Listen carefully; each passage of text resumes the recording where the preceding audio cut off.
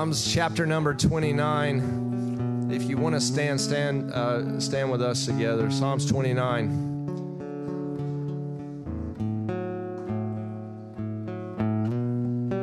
Acknowledge the Lord, you heavenly beings.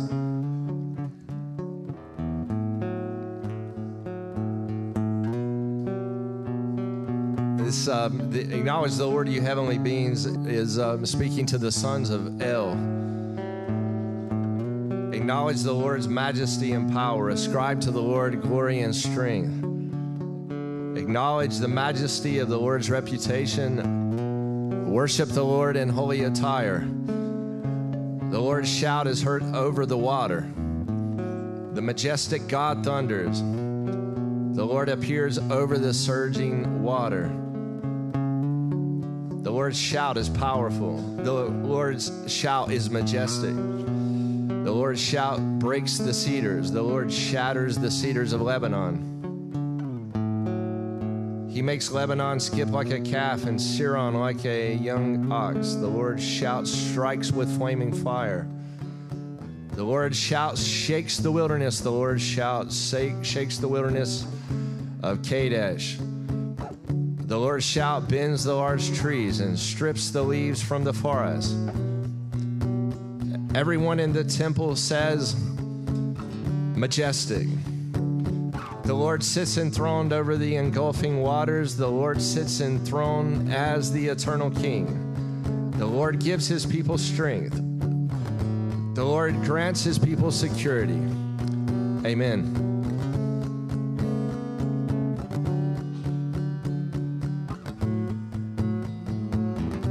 I'm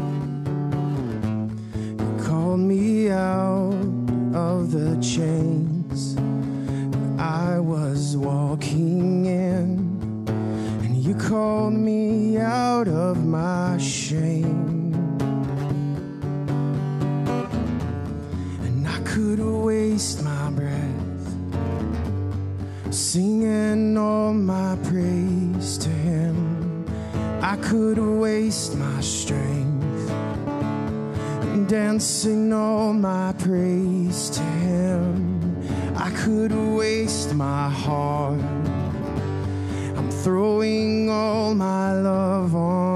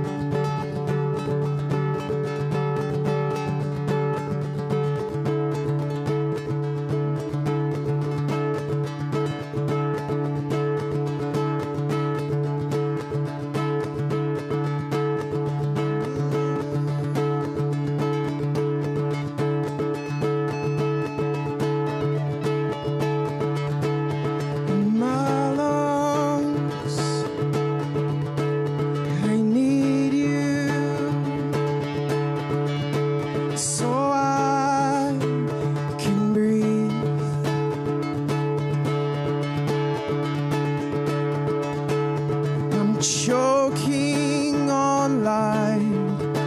Come help me breathe.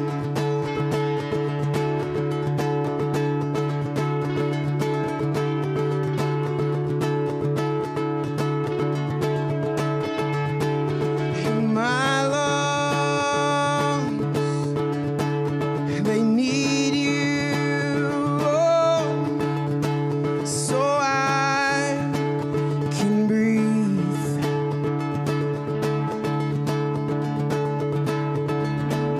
In my lungs, they need you, so I can believe. What do you say? What do you say? What do you say to me? I need you to believe. What do you say? What do you say? Oh, I need you. What do you say? What do you say? I need you to believe.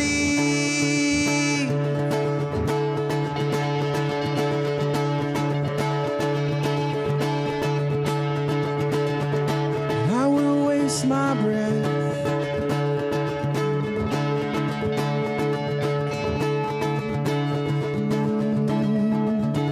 And I need you. And I need you. And I need you now. I need you now. And I need you now. And I need you now.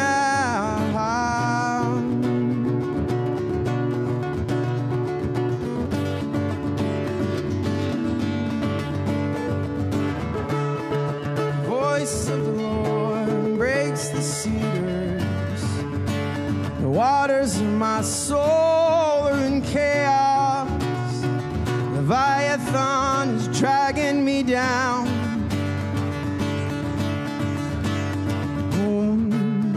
You made him a little plaything. Calm the waters, calm the storm.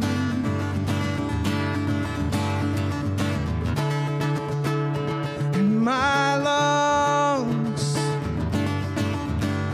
they need you, so I can breathe.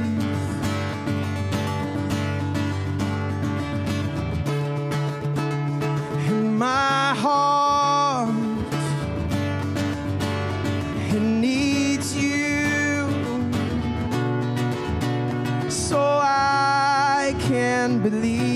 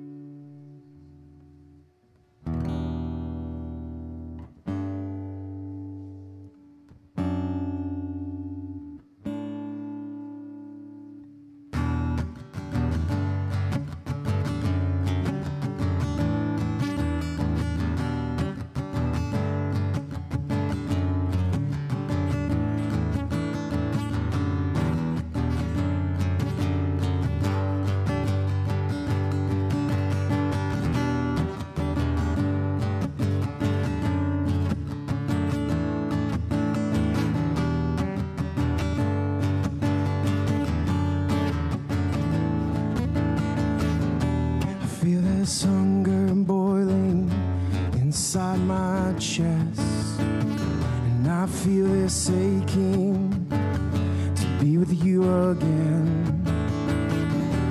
Open my eyes, let me see you here.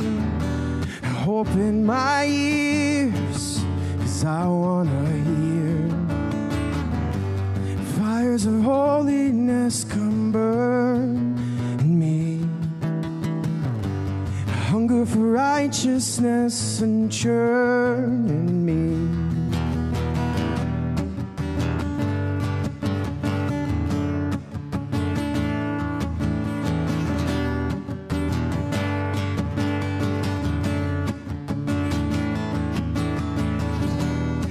This hunger is boiling inside my chest, and I feel this aching to be with you again.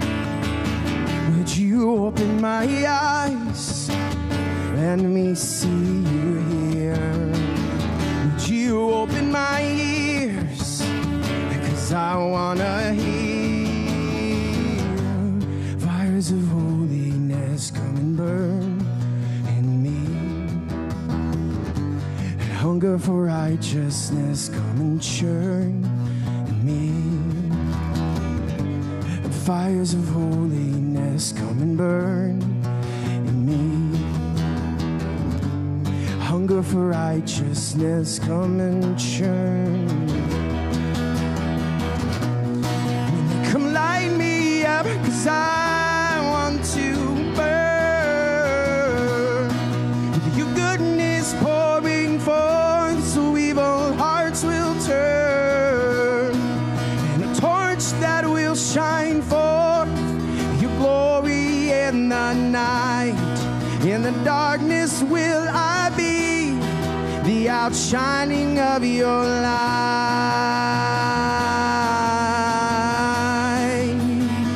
the outshining of your light.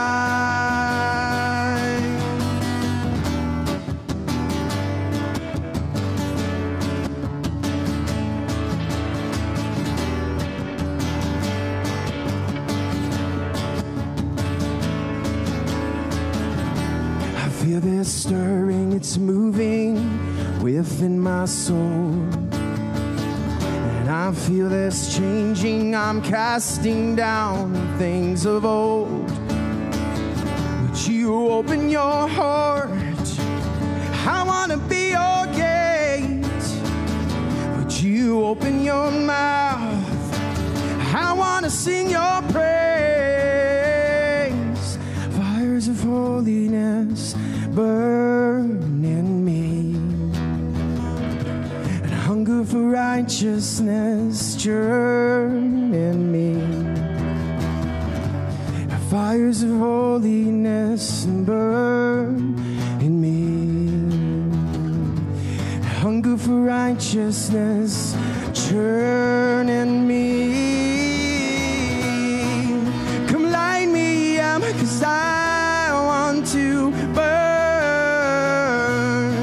with your goodness pouring forth, so evil hearts will turn, and a torch that will shine forth your glory in the night. In the darkness will I be, the outshining of your light.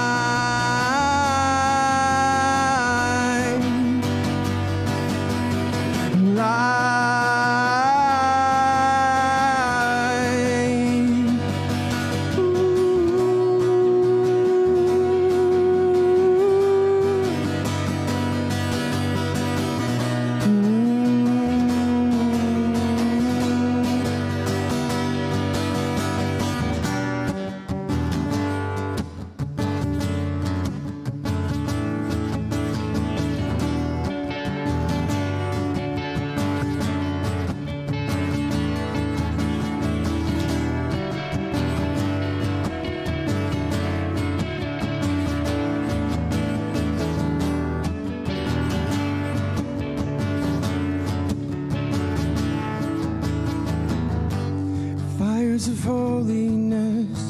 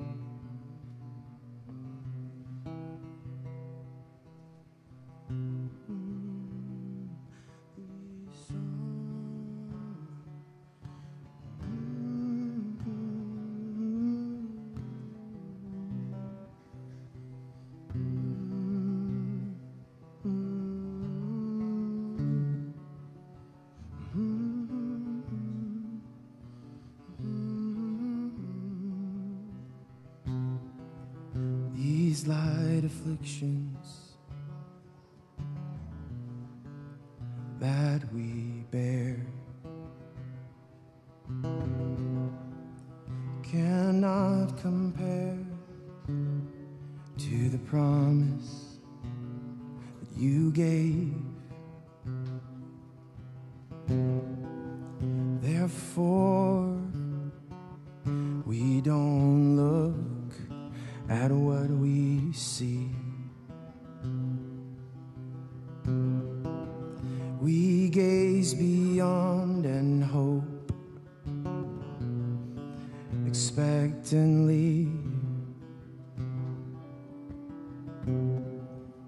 You are faithful to complete this work you began, to bring us back to rest in you again. And even though these sorrows seem to last an endless night, over the horizon the darkest clouds are breaking.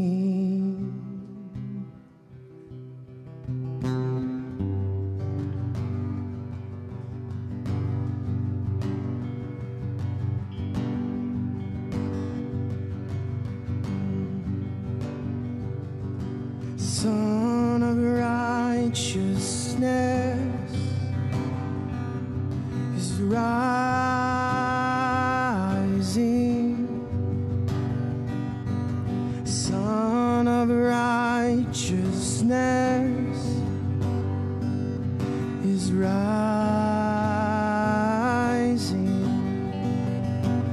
with healing in his wings.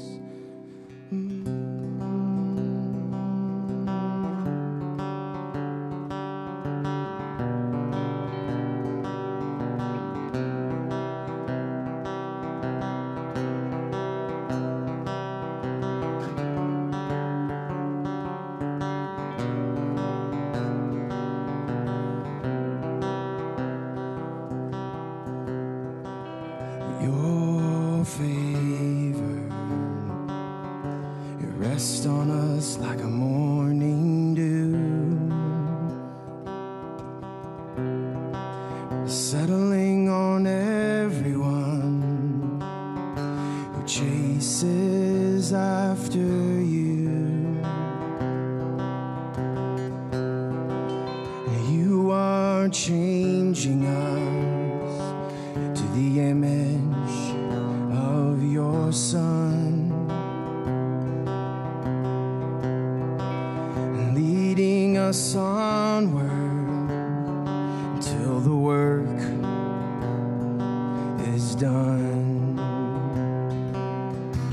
Even though these sorrows seem to last an endless night,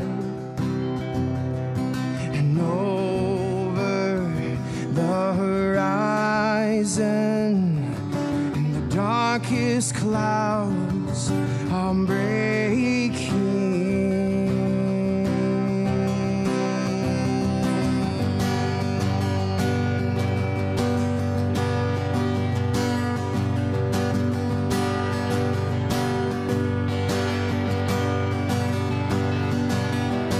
Son of righteousness is rising.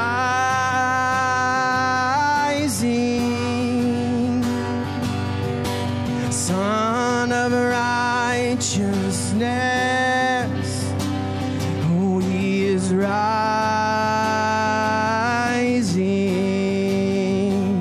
with healing in his wings.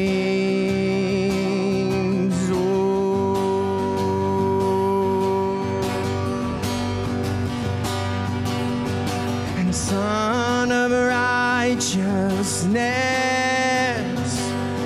is rising.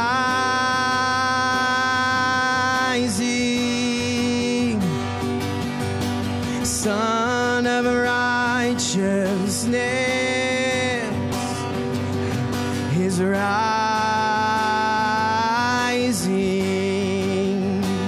with healing in his wings.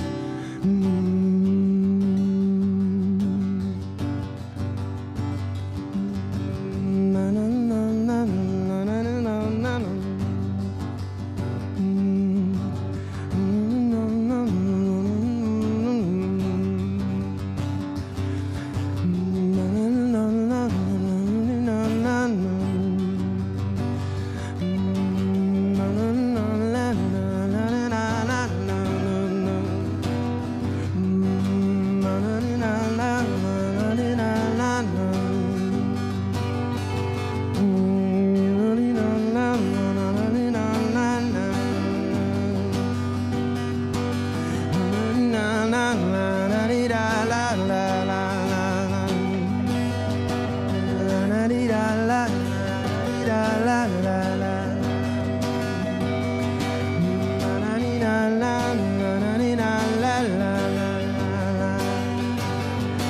Son of righteousness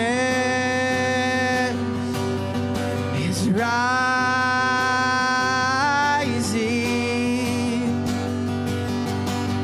Son of righteousness is rising.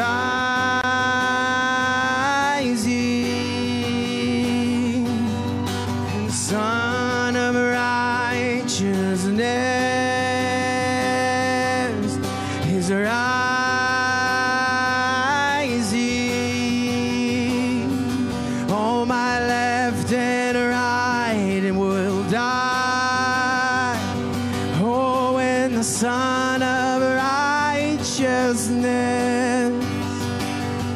the shadows of the dawn, I will wait.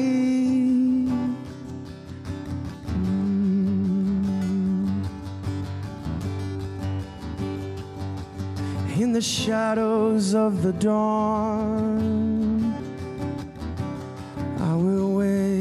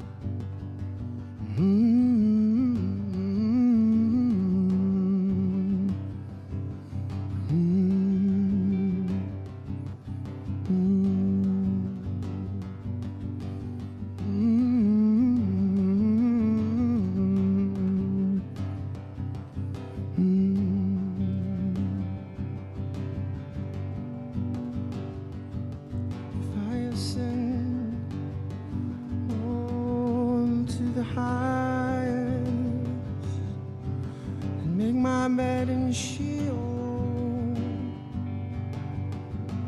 I can't get away from your presence, Son of righteousness.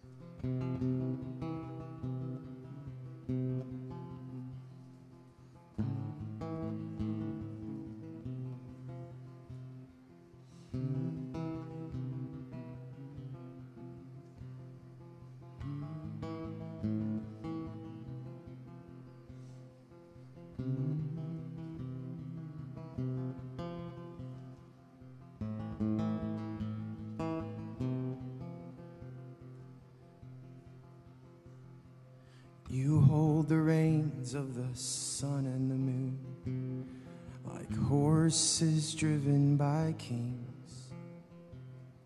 You cover the mountains and the valleys below with the breath of your mighty wings.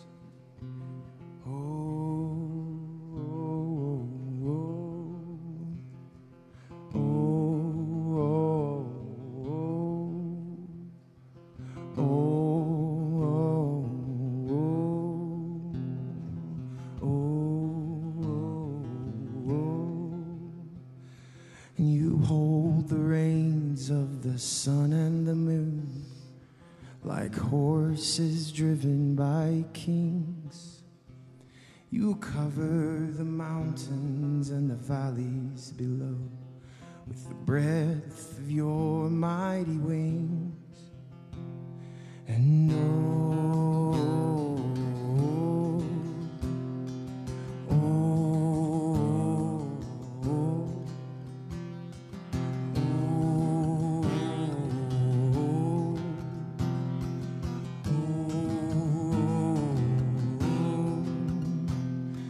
treasures of wisdom and things to be known are hidden inside of your hand.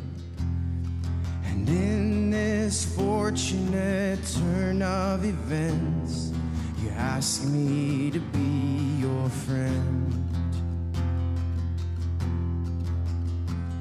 You ask me to be your friend.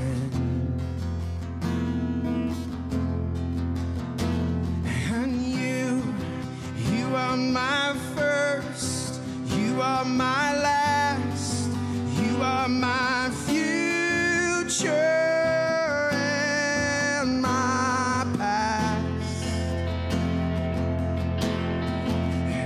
Oh, and you are my first, you are my last, you are my future.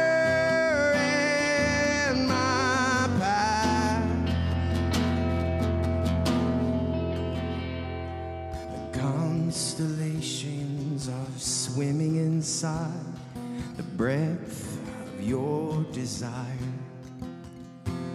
And where could I run? Where could I hide from your heart's jealous fire?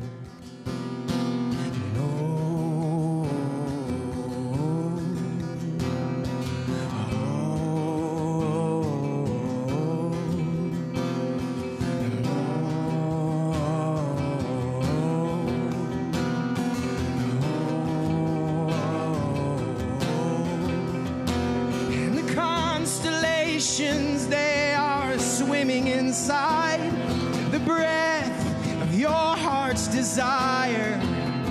And where on this earth could I run, and where in heaven could I hide from your heart's jealous fire? Oh, and you are my first, you are my last, you are my future and my past. Oh, and you are my first, you are my last, you are my future and my past. Oh, and all treasures of wisdom and things to be known, they're all hidden inside of your hand. And in this fortunate turn of events, come and be my friend.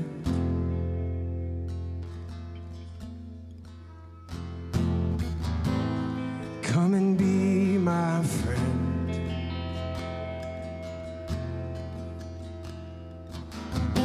Come and be my friend.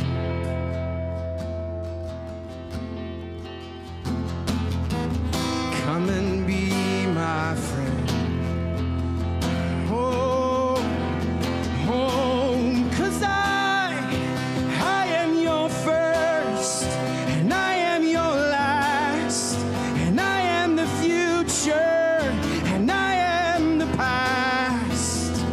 Oh, and I am your first, and I am your last, and I am your future, and I am your past.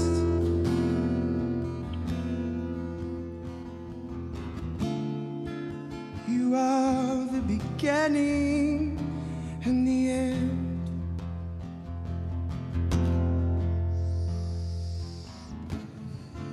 You are the beginning and the end. John 16. I have told you all these things so you will not fall away. They will put you out of the synagogue, yet a time is coming when the one who kills you will think he's offering service to God. They will do these things because they have not known the Father or me. But I've told you these things so that when their time comes, you will remember that I told you about them. I did not tell you these things from the beginning because I was with you. But now I am going to the one who sent me, and not one of you is asking me, where are you going? Instead, your hearts have been filled with sadness because I've said these things to you. But I tell you the truth. It is to your advantage that I am going away. For I do not go away, the advocate will not come to you. But if I go, I will send him to you. And when he comes, he will prove the world wrong.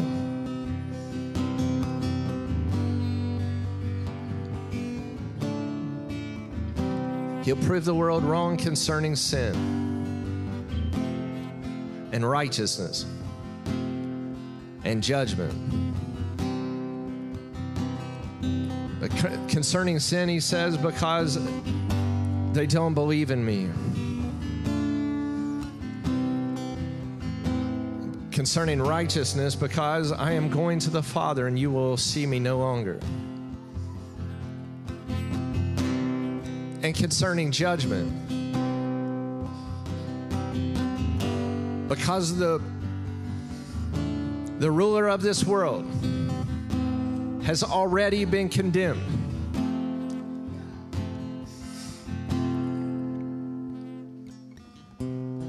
That's what he woke me up this morning with. He said, you got to know this. You got to let it sink into you. You got to receive this message. If anything can epitomize today, X2M.140, Prosecutor, Judge of the world, that the ruler of this world is already condemned.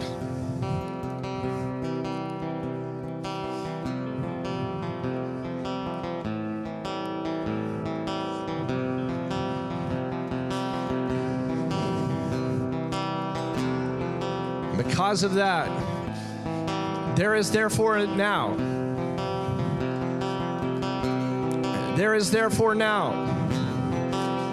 no condemnation to those who are in Christ Jesus. There is therefore now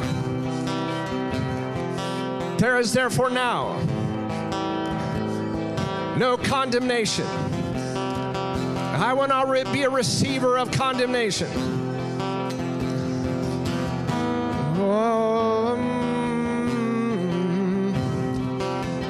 Christ in you, the hope of glory. Christ in us.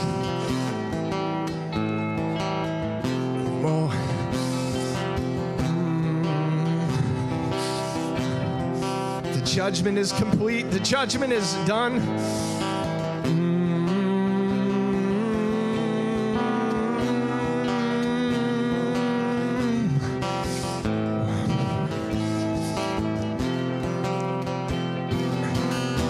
I've so loved the world, the Lord, that He gave His only Son,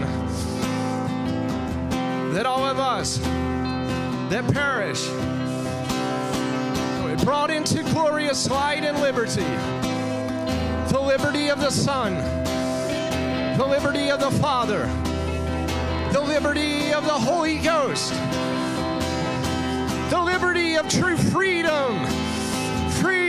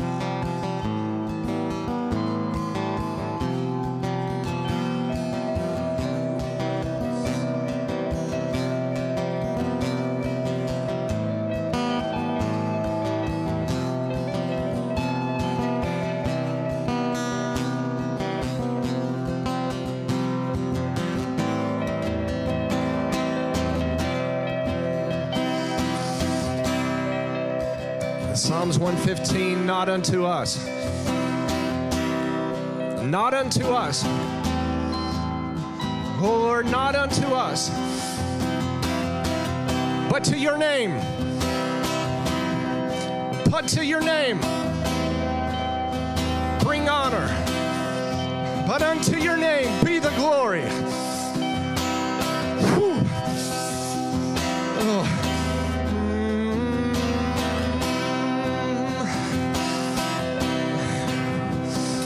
For the sake of your loyal love and faithfulness, unto you be the glory, unto you be the praise.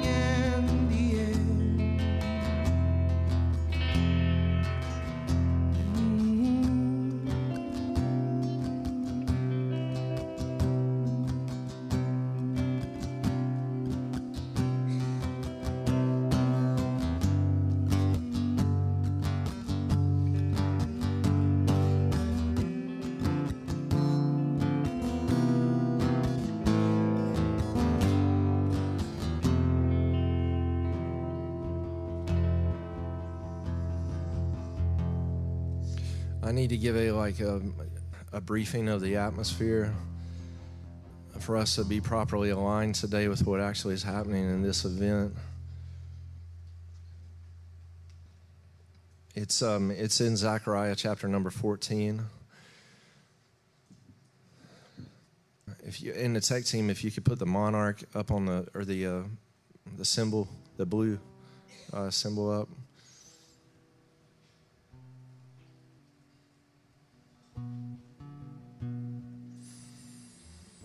Thank you. Zechariah chapter 14, if you look at the bottom of the B sections, if you can see it, I believe there's two B's at the lower corner. It's going to say on one side, on your left, I believe it says Zechariah, it says 6, 1 through 8.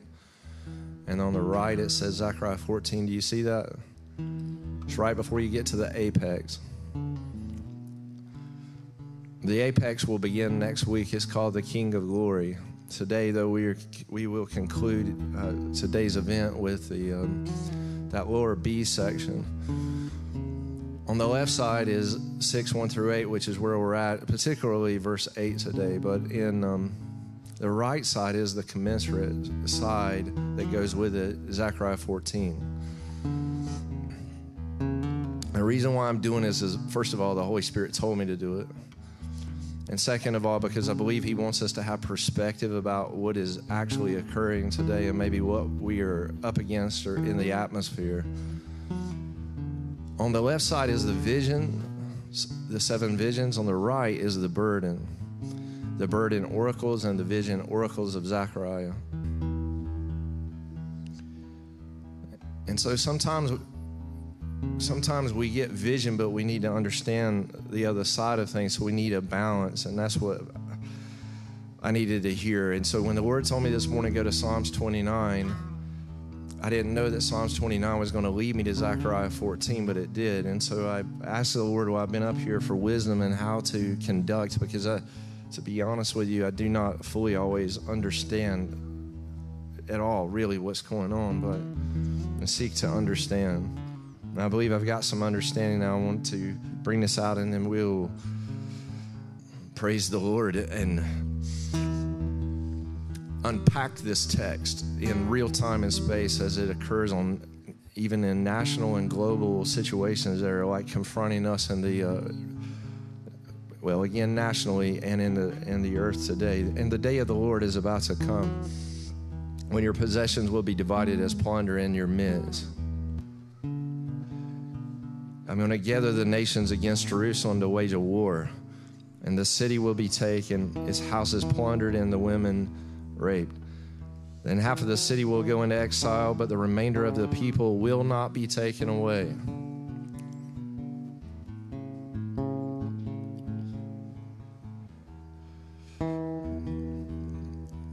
This is a process that is forthcoming for the 7 years of tribulation will occur on Israel proper as a nation. The church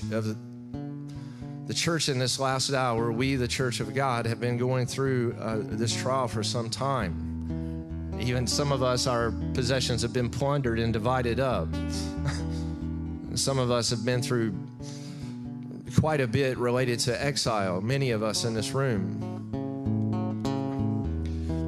However, the Lord means to bring us into the land that many of us have been in exile, which I brought out last week, brought out of a purging time into a time of paradise, a paradise that will begin to occur on the earth before the inbreaking of our King in the millennial reign, the 1,000-year reign.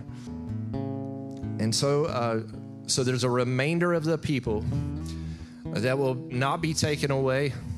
And he says to me, he says, you're sitting among them right now, the ones that I will not take away, the ones that are mine. And then he says, then it says, and the Lord will go to battle. Then the Lord will go to battle and fight against those nations just as he fought battles in the ancient days.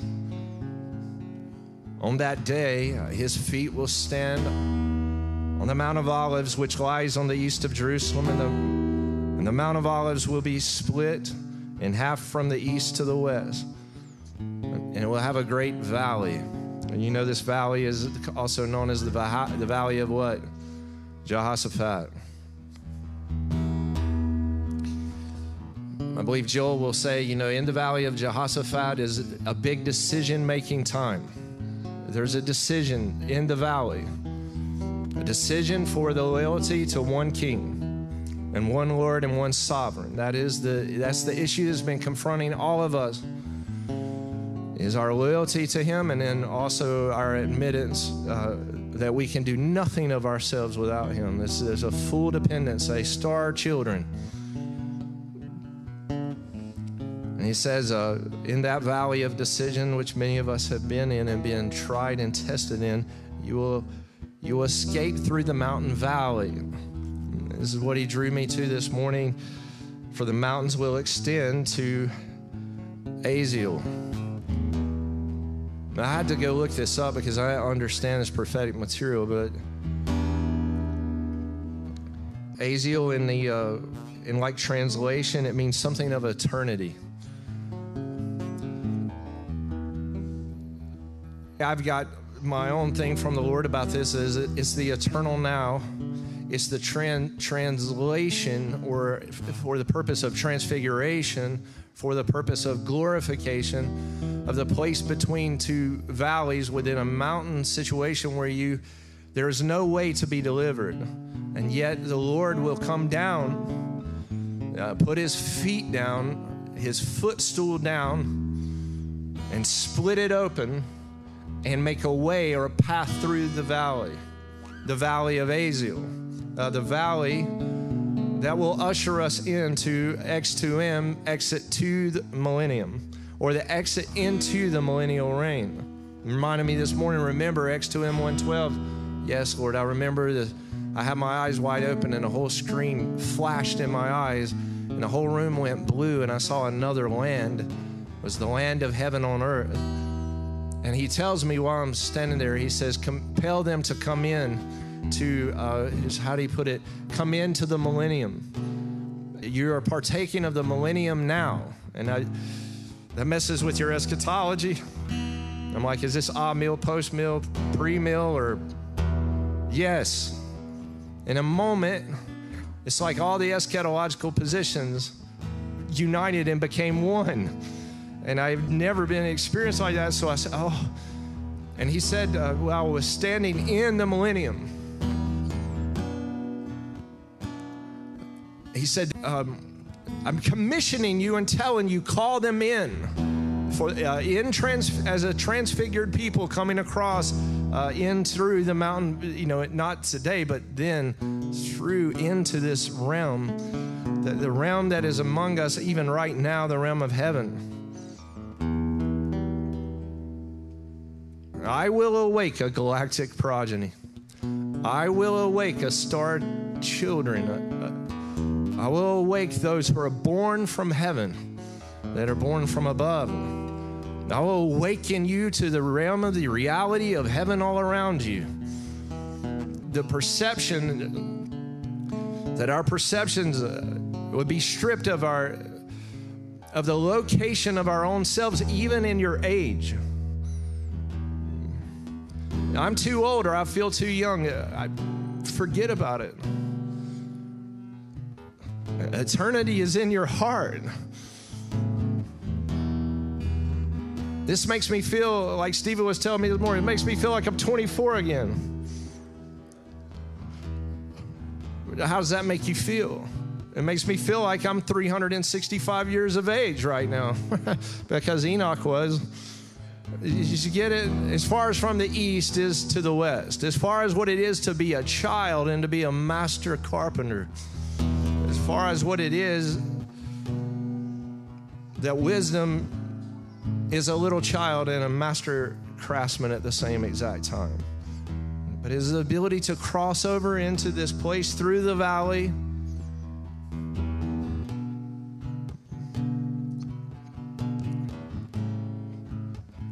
now, indeed you will flee as you fled from the earthquake in the days of King Uzziah of Judah. I had to look this up too. There was an earthquake that came and it created a landslide in the midst of the valley, and it blocked the king's garden. It blocked the path to the garden. And I said to the Lord, I was like, what do you mean? He's like, you know, I told you that this city, and that I would bring an Eden on the earth, and I would bring this into being. I would bring this people out of exile into Eden, restore what has been lost by paradise. I said, yes. He's like, the king's garden has been blocked up, like it was in the days of Uzziah. And I said, why? Why has it been blocked up? And he tells me, the very thing that you're dealing with right now is the reason why. And it gets at this scripture I read you out of John 16.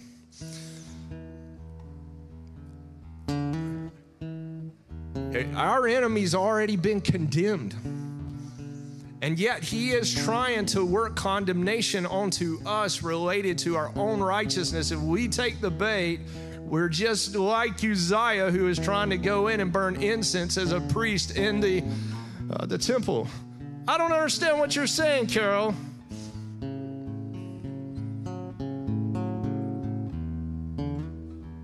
Here's one priest, one high priest, one forever living to intercede, one who has by his blood, and Jeff was singing it, by his blood has purchased us for all time. Under no condemnation anymore. One high priest king. It says about Uzziah that it says his heart was lifted up. It says he became strong in his heart and was lifted up to his own destructions, for he transgressed against the Lord his God by entering the temple of the Lord to burn incense on an altar of incense. How does that? He was struck with leprosy, remember? He was put in a private house all the days of his life until he died. Remember Isaiah chapter number 6? In the year King Uzziah died, I saw what? The Lord. I saw the Lord lifted up. That guy had become a hindrance. Why? Because he was trying to take the priesthood to him on his own self. A priesthood that only the Lord's blood can purchase. It's not unto us. And the Lord said, yeah, go to right there, Psalms 115. Not unto us.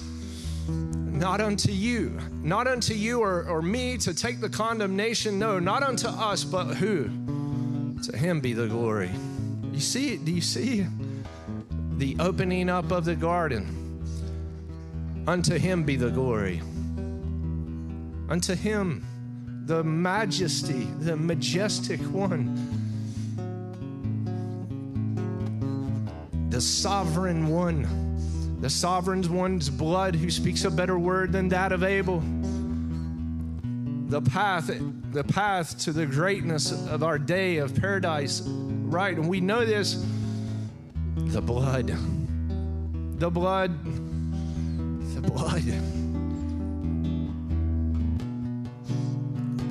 The blood.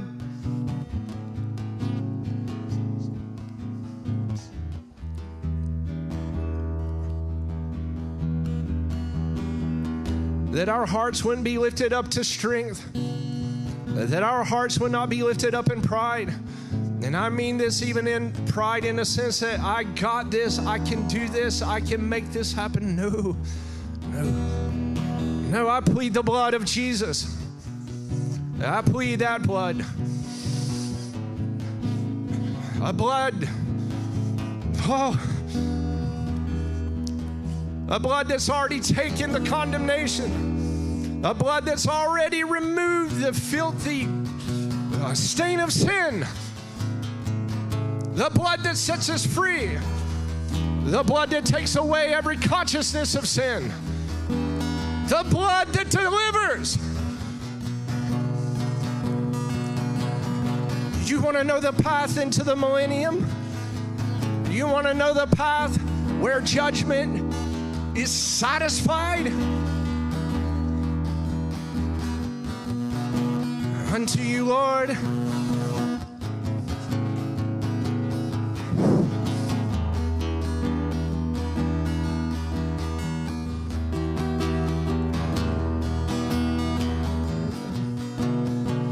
Soak us, Lord. Drown us in the blood.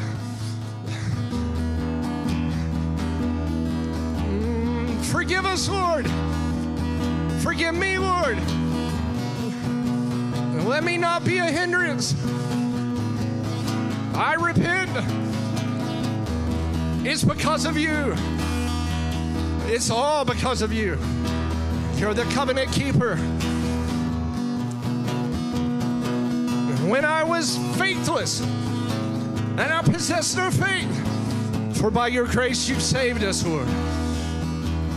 It's all to you, and I will magnify you. I will glorify you.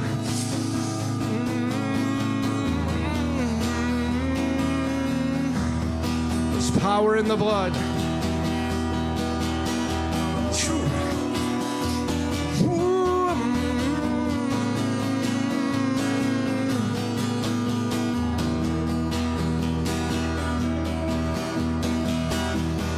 A new and living way.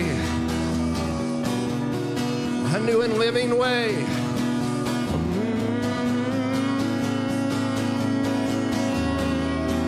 Realm of heaven, realm of heaven, realm of heaven.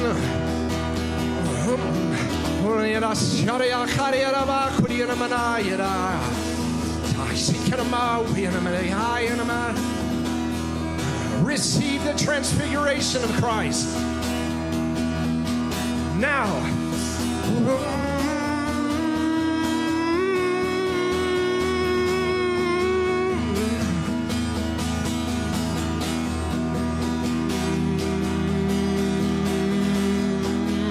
Every mountain will be brought low. Every hill will be raised.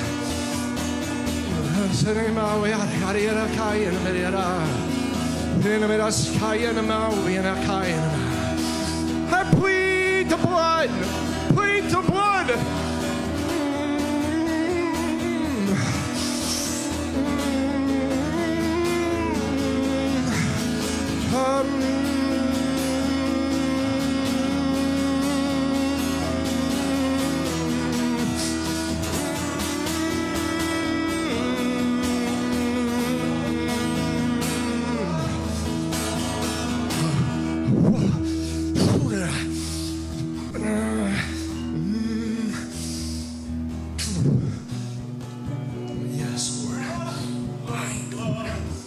Yes, Lord.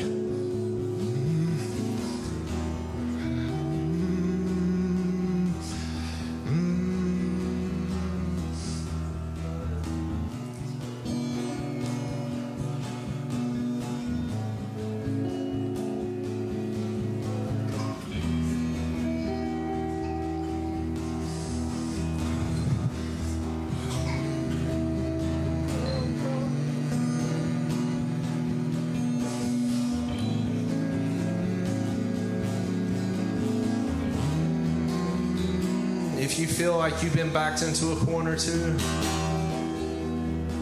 if you feel like you've been backed up against the wall, and you're in a place where you feel completely exposed and vulnerable, good. You feel like you just can't do it, and no power or anything you can bring to the table is going to change or break through your situation, then good.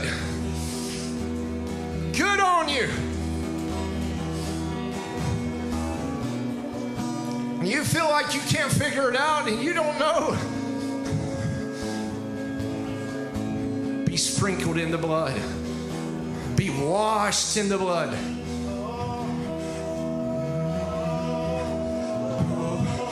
We do right now, Lord. We make a confession. We can't do it without you.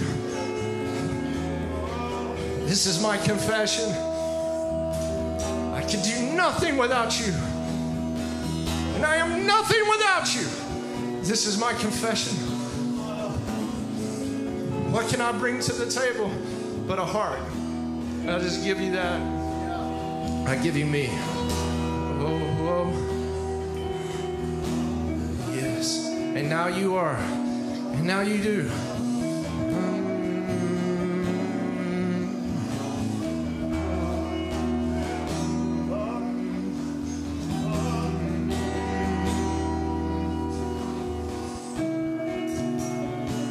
give this spirit without mixture to the one with a spirit without measure, the one without mixture. What? No mixture in the sense that my confession.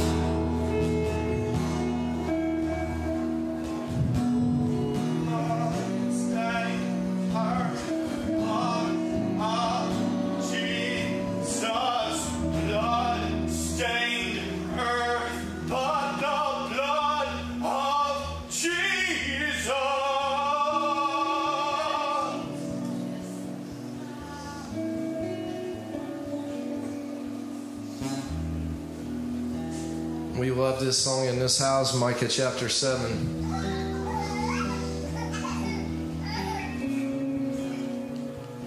My enemy, do not gloat over me. Though I've fallen, I will rise.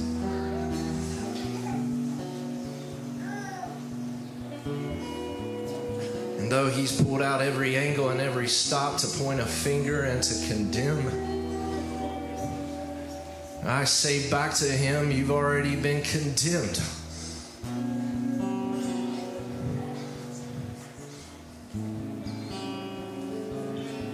And though I've sat in darkness, the Lord is my light.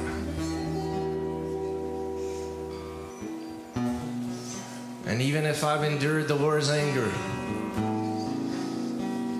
because I sinned against him, he'll defend my cause. He's my prosecutor. He's my advocate.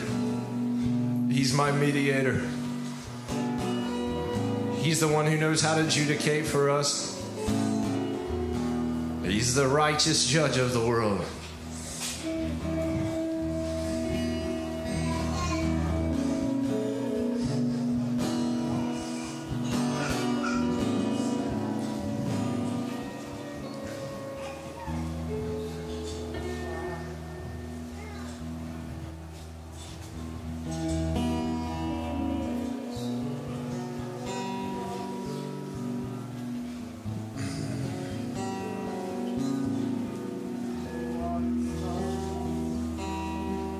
I'm going to say what he's telling me right now.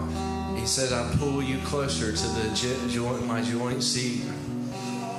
I'm being pulled up next to that place. The judgment seat of Christ, to purify, to make you holy now.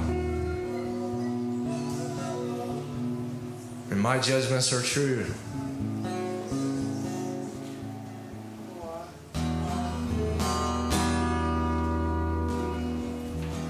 It may be uncomfortable to be exposed, star children. This exposure is very important for us now. And we don't want to stand before it. Because he's coming. And when he comes, that's it. We want the fire now. We want the light of exposure now. We want the dealings of the Lord now.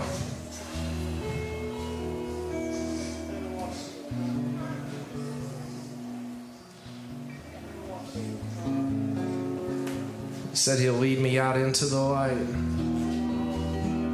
And I will experience firsthand his deliverance.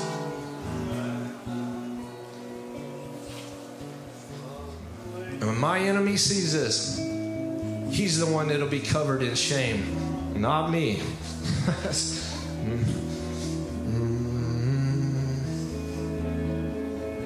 They've been saying to me, where is your God? I'm going to gloat over them. Then they'll be trampled down like mud in the streets. All those little demonic imps and the little demonic powers that rebelled against him, trampled in the street, trampled underneath our feet. And in that day will be the rebuilding of the walls. And in that day our boundary will be extended. It's in that time that the Lord will build a palisade and give us our perspicacity. He prosecutes against that which is not right in his midst.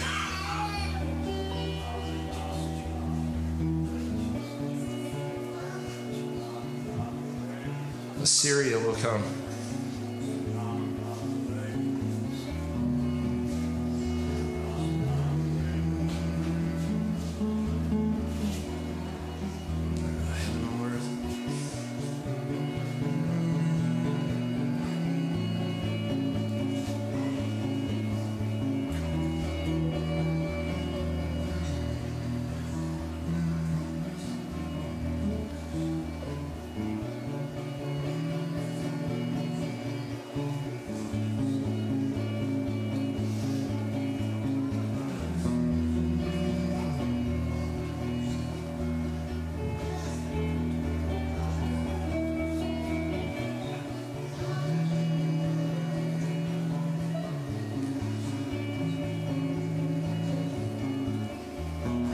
He says to me, he says, now tell them to come forward. I will give them greater purity today. Tell me this. You tell them to come forward. I'm going to ask you if you want this purity. I want you to come forward. I want you to come forward to the Lord and allow Him. This is a moment of greater purity, a purity that He is promising to deliver on right now in the context of this event.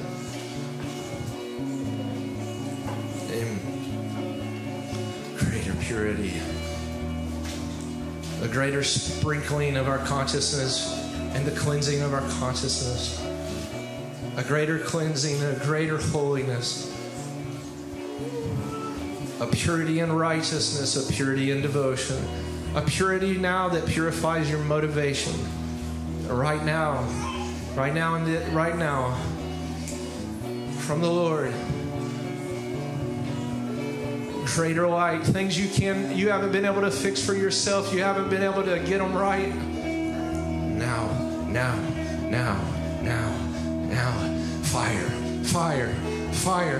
fire for holiness, fire. I receive fire like lightning. Purify.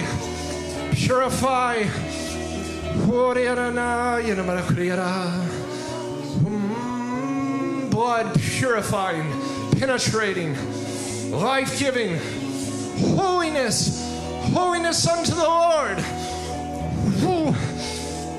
I want to be made like you. Those who are of the light come to the light so that their deeds may be reproved. I want my deeds to be holy. Lord, I ask you that my motivation of my heart be made holy. I ask you that my actions be made holy. I ask you, Lord, for this people. Oh, greater holiness, greater purity. Lord.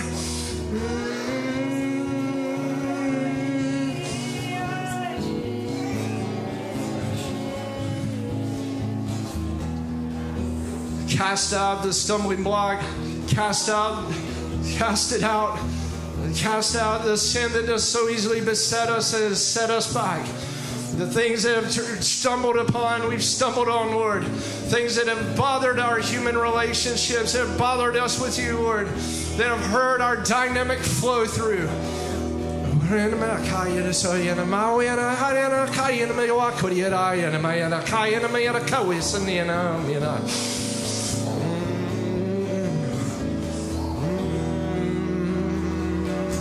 release the indestructible priesthood, a kingdom of priests, indestructible seed. Oh, yes, now.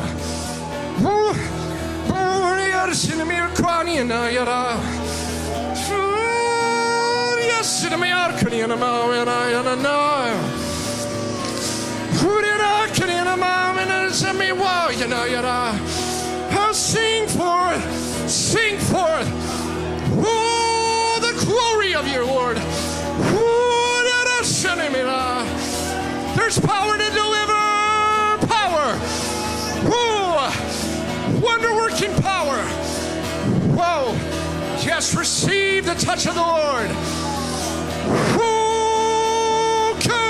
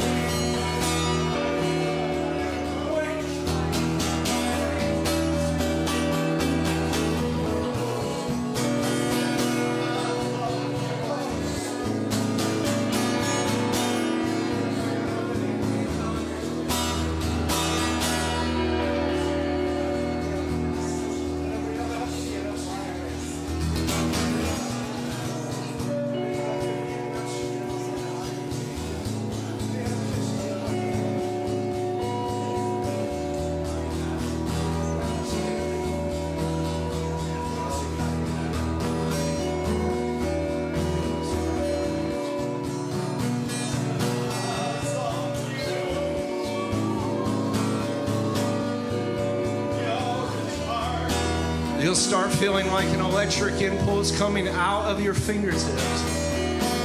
Oh, start flowing.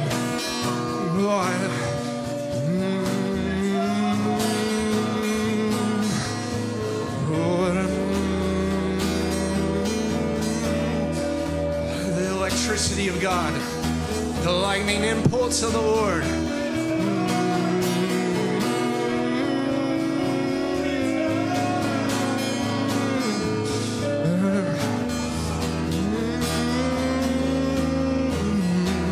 Stay with him, stay right with him.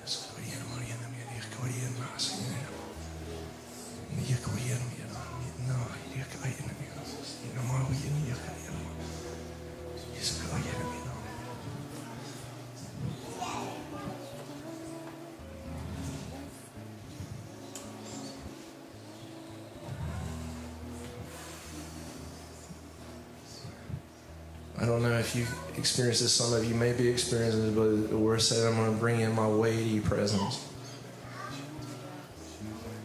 We call this the kavod, the weighty presence of the Lord. if you're feeling that and you feel it like it's pressing you down, just go down, with the because he won't force himself on you. Just feel him coming on you as feels like it's a weight. And just submit to the weight of God's glory. He refines you, transforms you, transfigures you.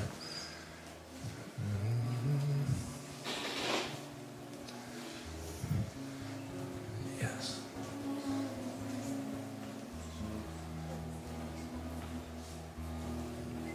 And some of you got fire coming out of the top of your head. He's illuminating your understanding, bringing clarity to your thoughts and mindset. And fire is coming on your understanding. And purify your mind. And greater purity of thought. A healing is coming to your mind even right now. It's the fire of God, like Job spoke about, that followed him all his days. It went around and was a flame over the top of his head. It gave him guidance, revelation, understanding. And it's a revelation of God over you. It would be greater increase in the revelation of the glory of God in your mind. And the influence of your thoughts. And a purifying away of the things that have clouded your vision. Many of you have strong prophetic anointings in this room even now, and that the purity of thought would be so crystal clear to you. And you would see with the mind and eyes of God.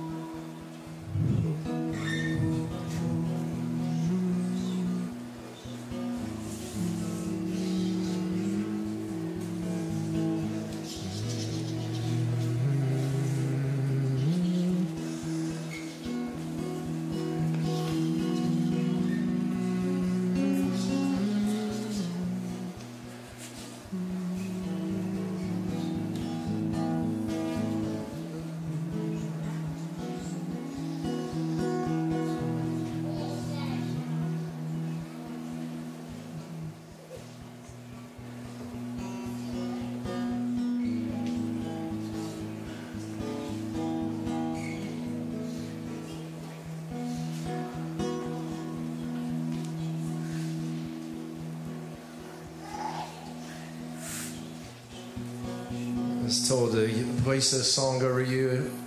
You said sing the song of Miriam. I don't think I've ever heard that, but I found it. It's the song of Moses and Miriam in Exodus chapter number 15. I will sing to the Lord, for he is highly exalted.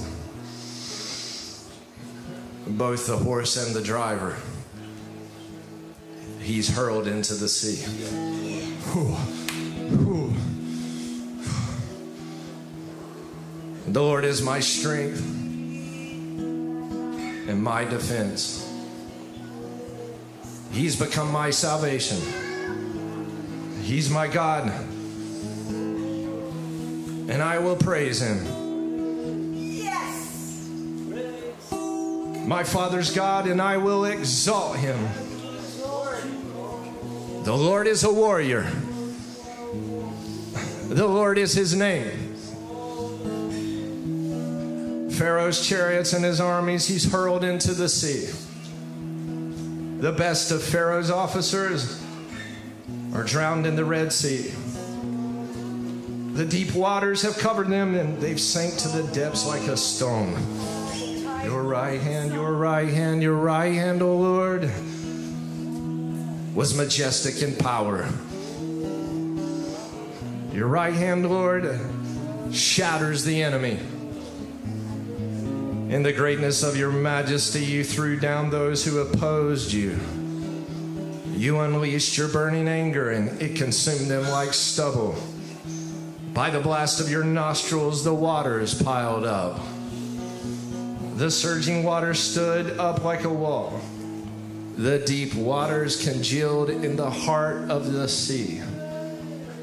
The enemy boasted, I will pursue, I will overtake them, I will divide the spoils, I will gorge myself on them, I will draw my sword, and my hand will destroy them.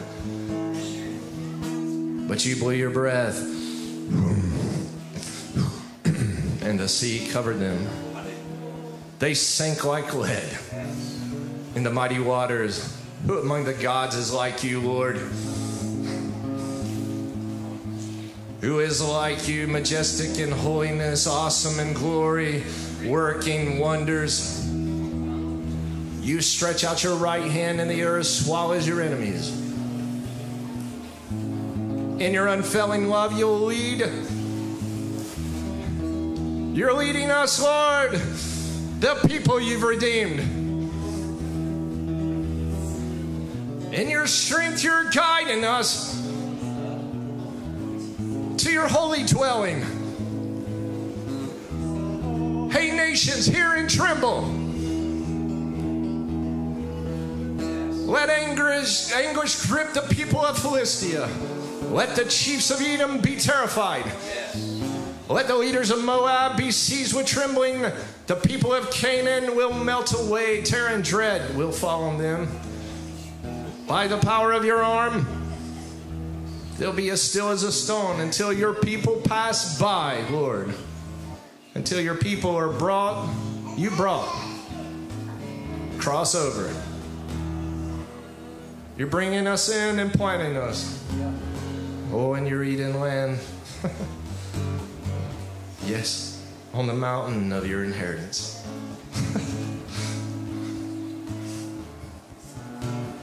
This is the place that you made, Lord. You made us for a dwelling. We're your sanctuary, Lord, that only your hands could establish. The Lord reigns for all eternity. Yes. The Lord reigns, the Lord reigns, the Lord reigns.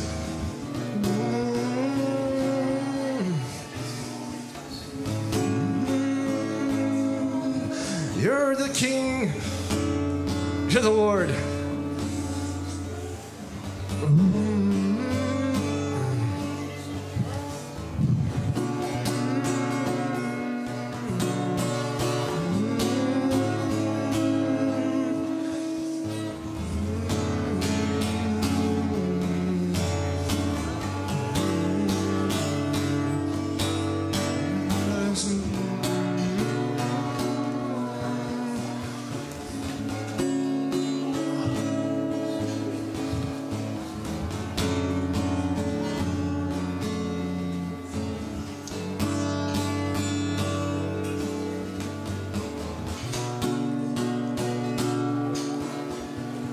Sing to the Lord, for he is highly exalted.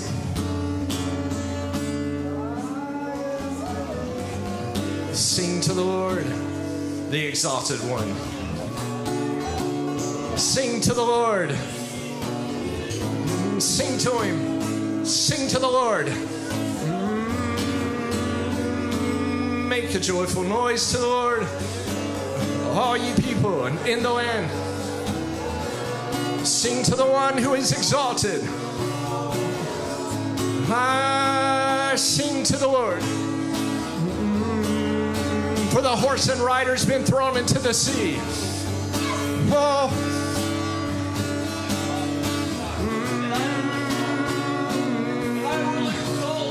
Yes.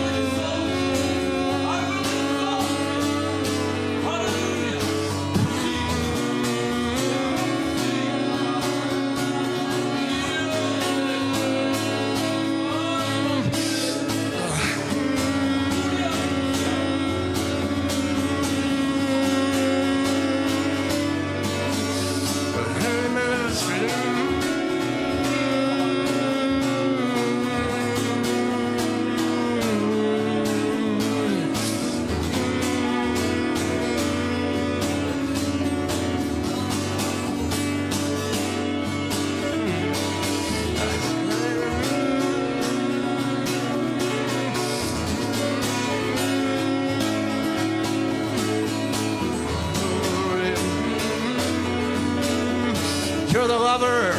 You're the lover of my soul. Oh.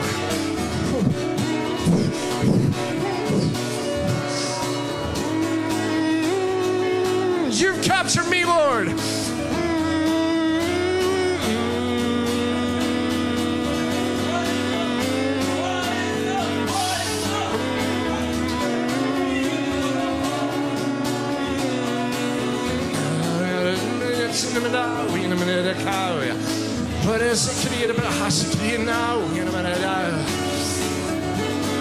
You've captured us, Lord.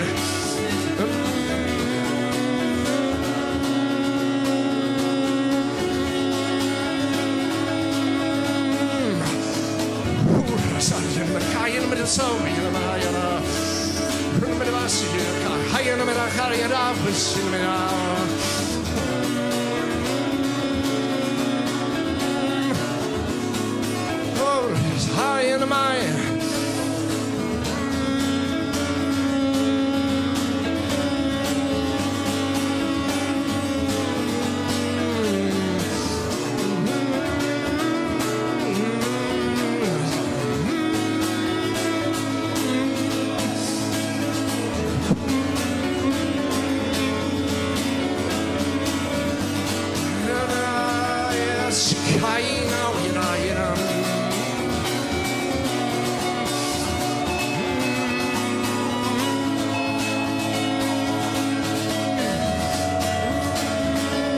You're my people in whom I'm well pleased, says the Lord.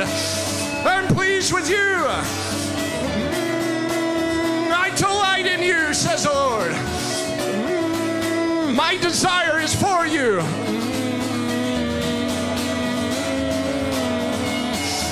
Oh.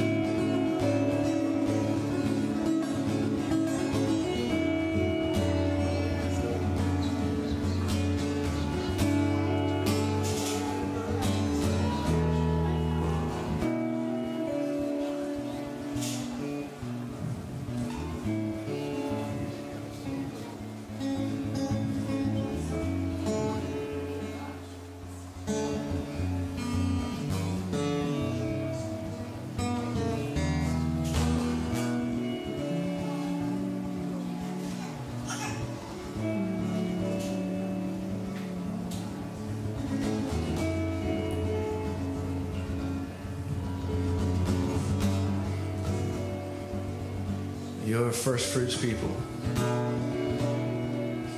First fruits people crossing into the new land. First fruits people tasting transfigured light.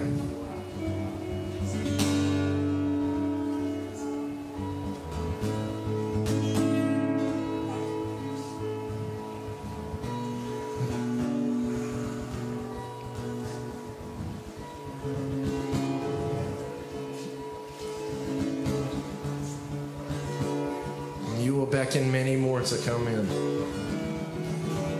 All our brothers and sisters, the remnant of God.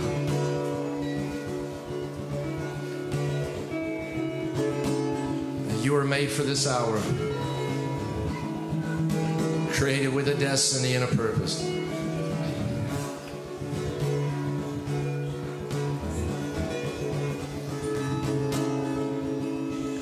From the highways and the hedges, compelling them to come in, that the house of the Lord would be full.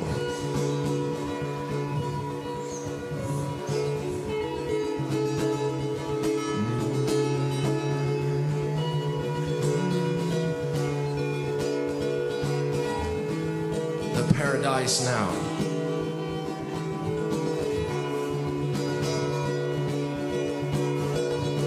The paradise that's been lost has been found.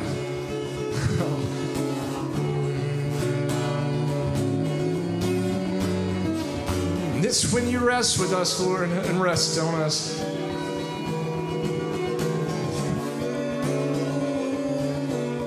You're our paradise.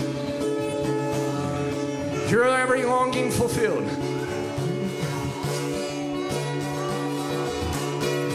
You're my motivation. You're my all in all.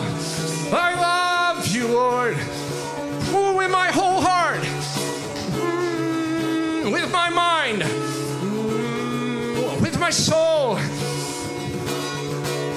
all that's within me. Oh, every part of myself, Lord, was made for you. We're made for the Lord.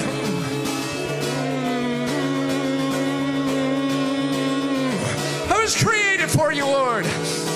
Made in your image and likeness. Receive my praise, Lord. Receive the glory back to you. Receive it, Lord. You're the one to the glory. All honor, all power and majesty belongs to you, Lord. Whoa, that's Father. You're my Father.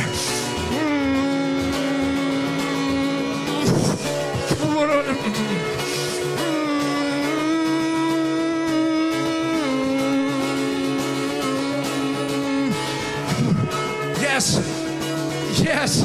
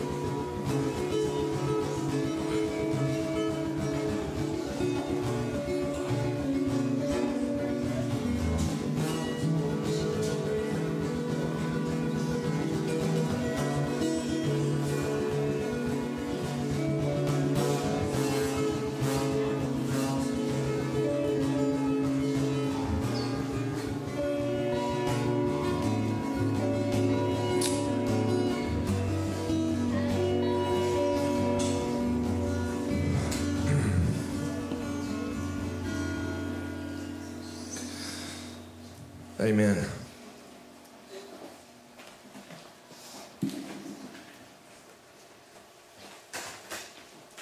Just have a word here for intermission. It's E-N-T-E-R. Word for intermission.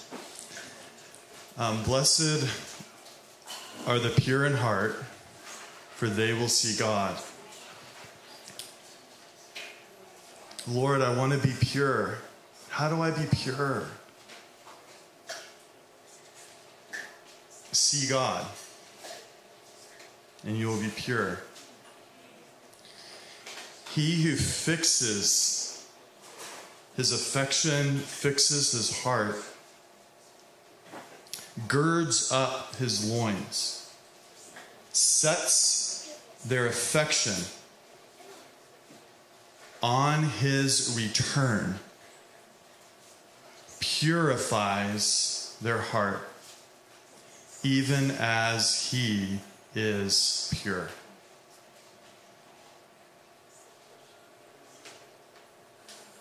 It's like the second coming alive in the human heart.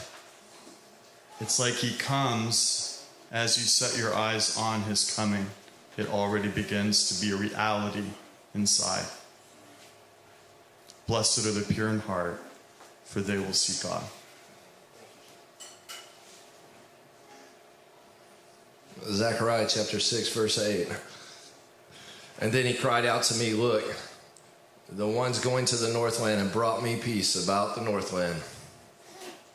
Amen.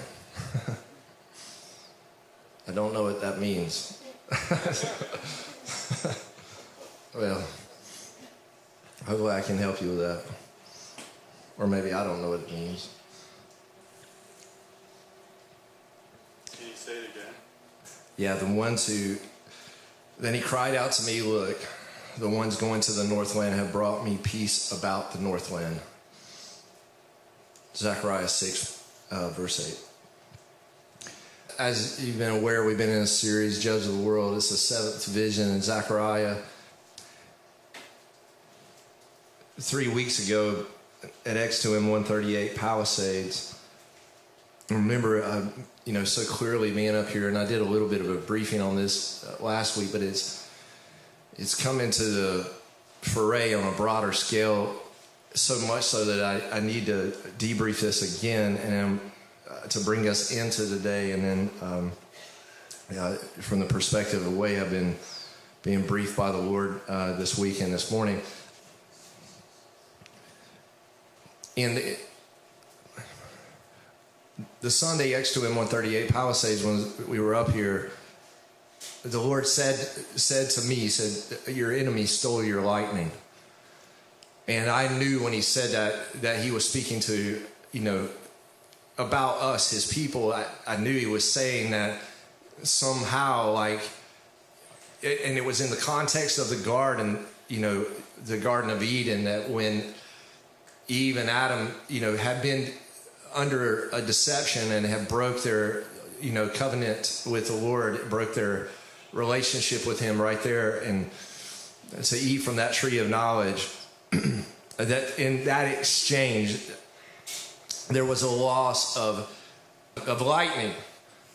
But, personally, I've never heard that, thought about that, or had any kind of understanding about the loss of lightning was in the exchange. And I have heard that Adam and Eve, but I have not seen them. Some people claim they have had an experience with Adam and Eve, but they were beings of light, or radiated light, and they interacted with God, who James 1 says is light. And it was in the interaction of light they were related with him. And I know that years ago the Lord said to me, he said, kings and queens, or kings, he said, kings see, but sheep hear. Because it says in the scripture, my sheep know my voice, right? And that sound is a very important function in relating with the Lord, that we would hear his voice. And I believe that, that so many of us, that's how we start. How many of you been to the Voice of God conference, or listen how to hear his voice? I mean, you probably went through some kind of training on that. I hope, or you were trained by the Lord how to hear the voice of God.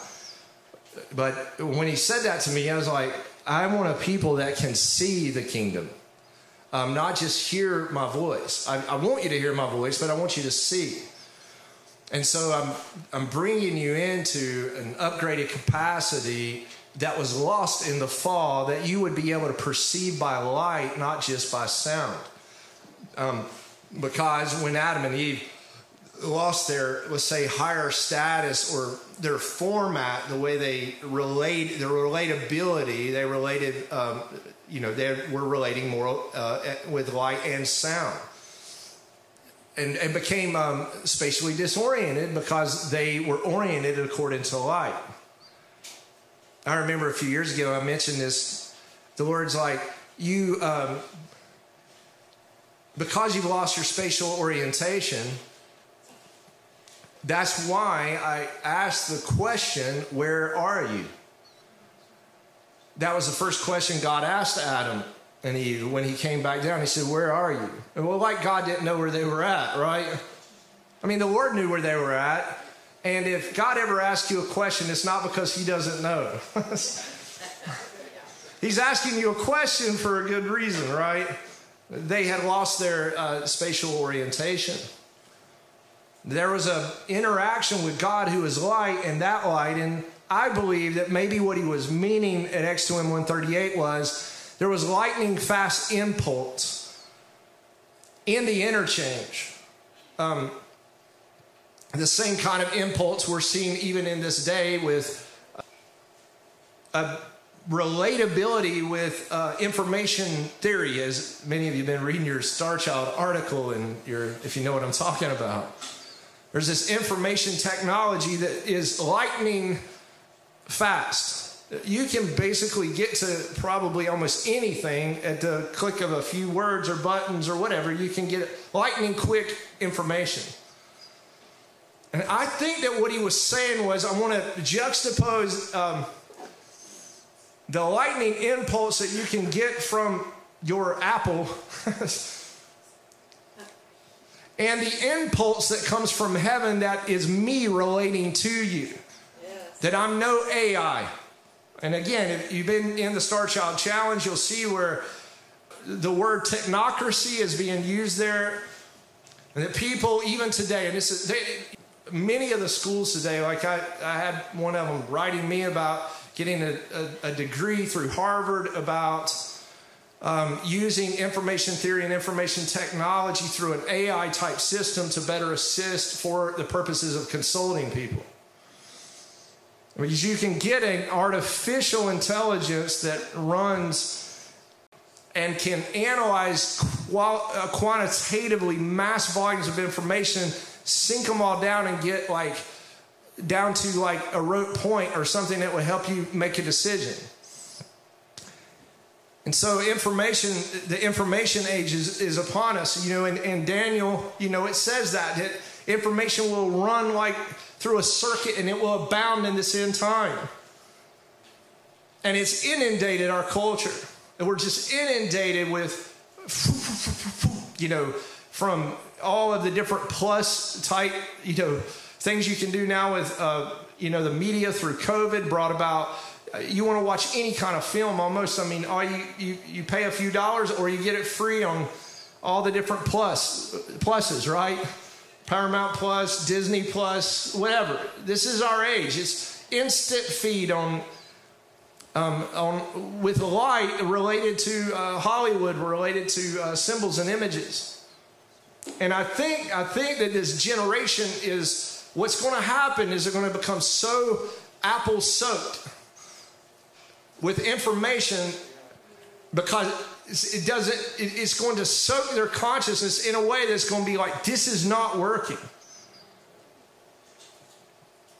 And it's almost like a deluge itself, or it just gets on you and you're into your consciousness and it drowns out everything. And then there's this God who is not an AI.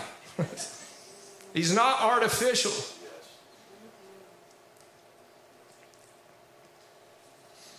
And I think that what he meant when he was saying to me, X2M.140, the enemy stole your lightning.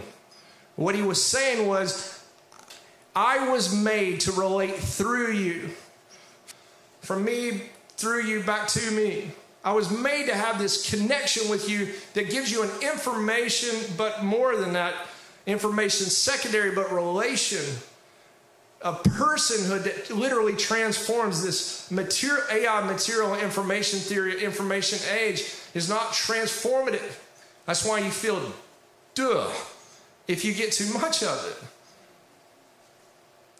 And I want to open up your perspicacity the next week to see the revelation of who I am operating through you and to others with lightning impulse. Your enemy stole your ability to, through tricking you, deceiving you, from being able to actually run a complex narrative picture and be able to bring it into now and transmit it, not just like with information, but real transformative energy and life. Adam is called by Paul a living soul, but Jesus, second Adam, is called a life-giving spirit. And you are not just made to receive information into your data structure, into your body, and become some kind of data AI. You're meant to receive living logos, rhema, revelation into your person. And not just that, transmit out of your person transformative life around you. You're actually created like this from the Lord. He stole your lightning. And this is what I have for you. And I have what I want. What I want is that your perspicacity would increase. Last week, I just mentioned this because Jeff brought this to my attention after the event last week. And I had read this, but I didn't say this because last week I was saying that the language of heaven and the air of heaven requires a different breathing apparatus. It even requires, as you ascend into, now I don't mean literally, but as your soul is being transformed, transfigured, it requires a different, let's say, relatable, light-based system. How do I say this, Lord? Like, quit using GPS when you have celestial navigation. You're a star child. You're working off of inferior technology, and yes, it'll get you so far, but you were made for a technology in yourself that is greater, a technology of the Spirit that God placed inside of you when He created and made your soul. Because you're a light being, you can relate in a very big global kind of way. And I don't mean like global consciousness project. I mean the God consciousness of relating to even in a celestial way and even all the way down into a standard model particle physics. So he brought this up about, perspicacity. Listen to this. In an article dated October 7th, 1966, the journal Science discussed NASA scientist astronaut program recruitment efforts. To quote an Academy brochure, the quality most needed by a scientist astronaut. And when I say that, I really want you to think Star Child. But someone who can perceive the heavens and work with those, what they said the most quality needed was perspicacity. He must, and later on they have she astronauts, but he or she must, the brochure says, be able to quickly pick out from among the thousands of things he sees or she sees those that are significant, and to synthesize observations and develop a test working hypothesis. Listen, when the Lord's like, I want to give you perspicacity last week, what he's saying is there are thousands of bits of information that are flowing around you. Not just like what you see, but even RF energy and other types of energy are flowing into your being or through your being.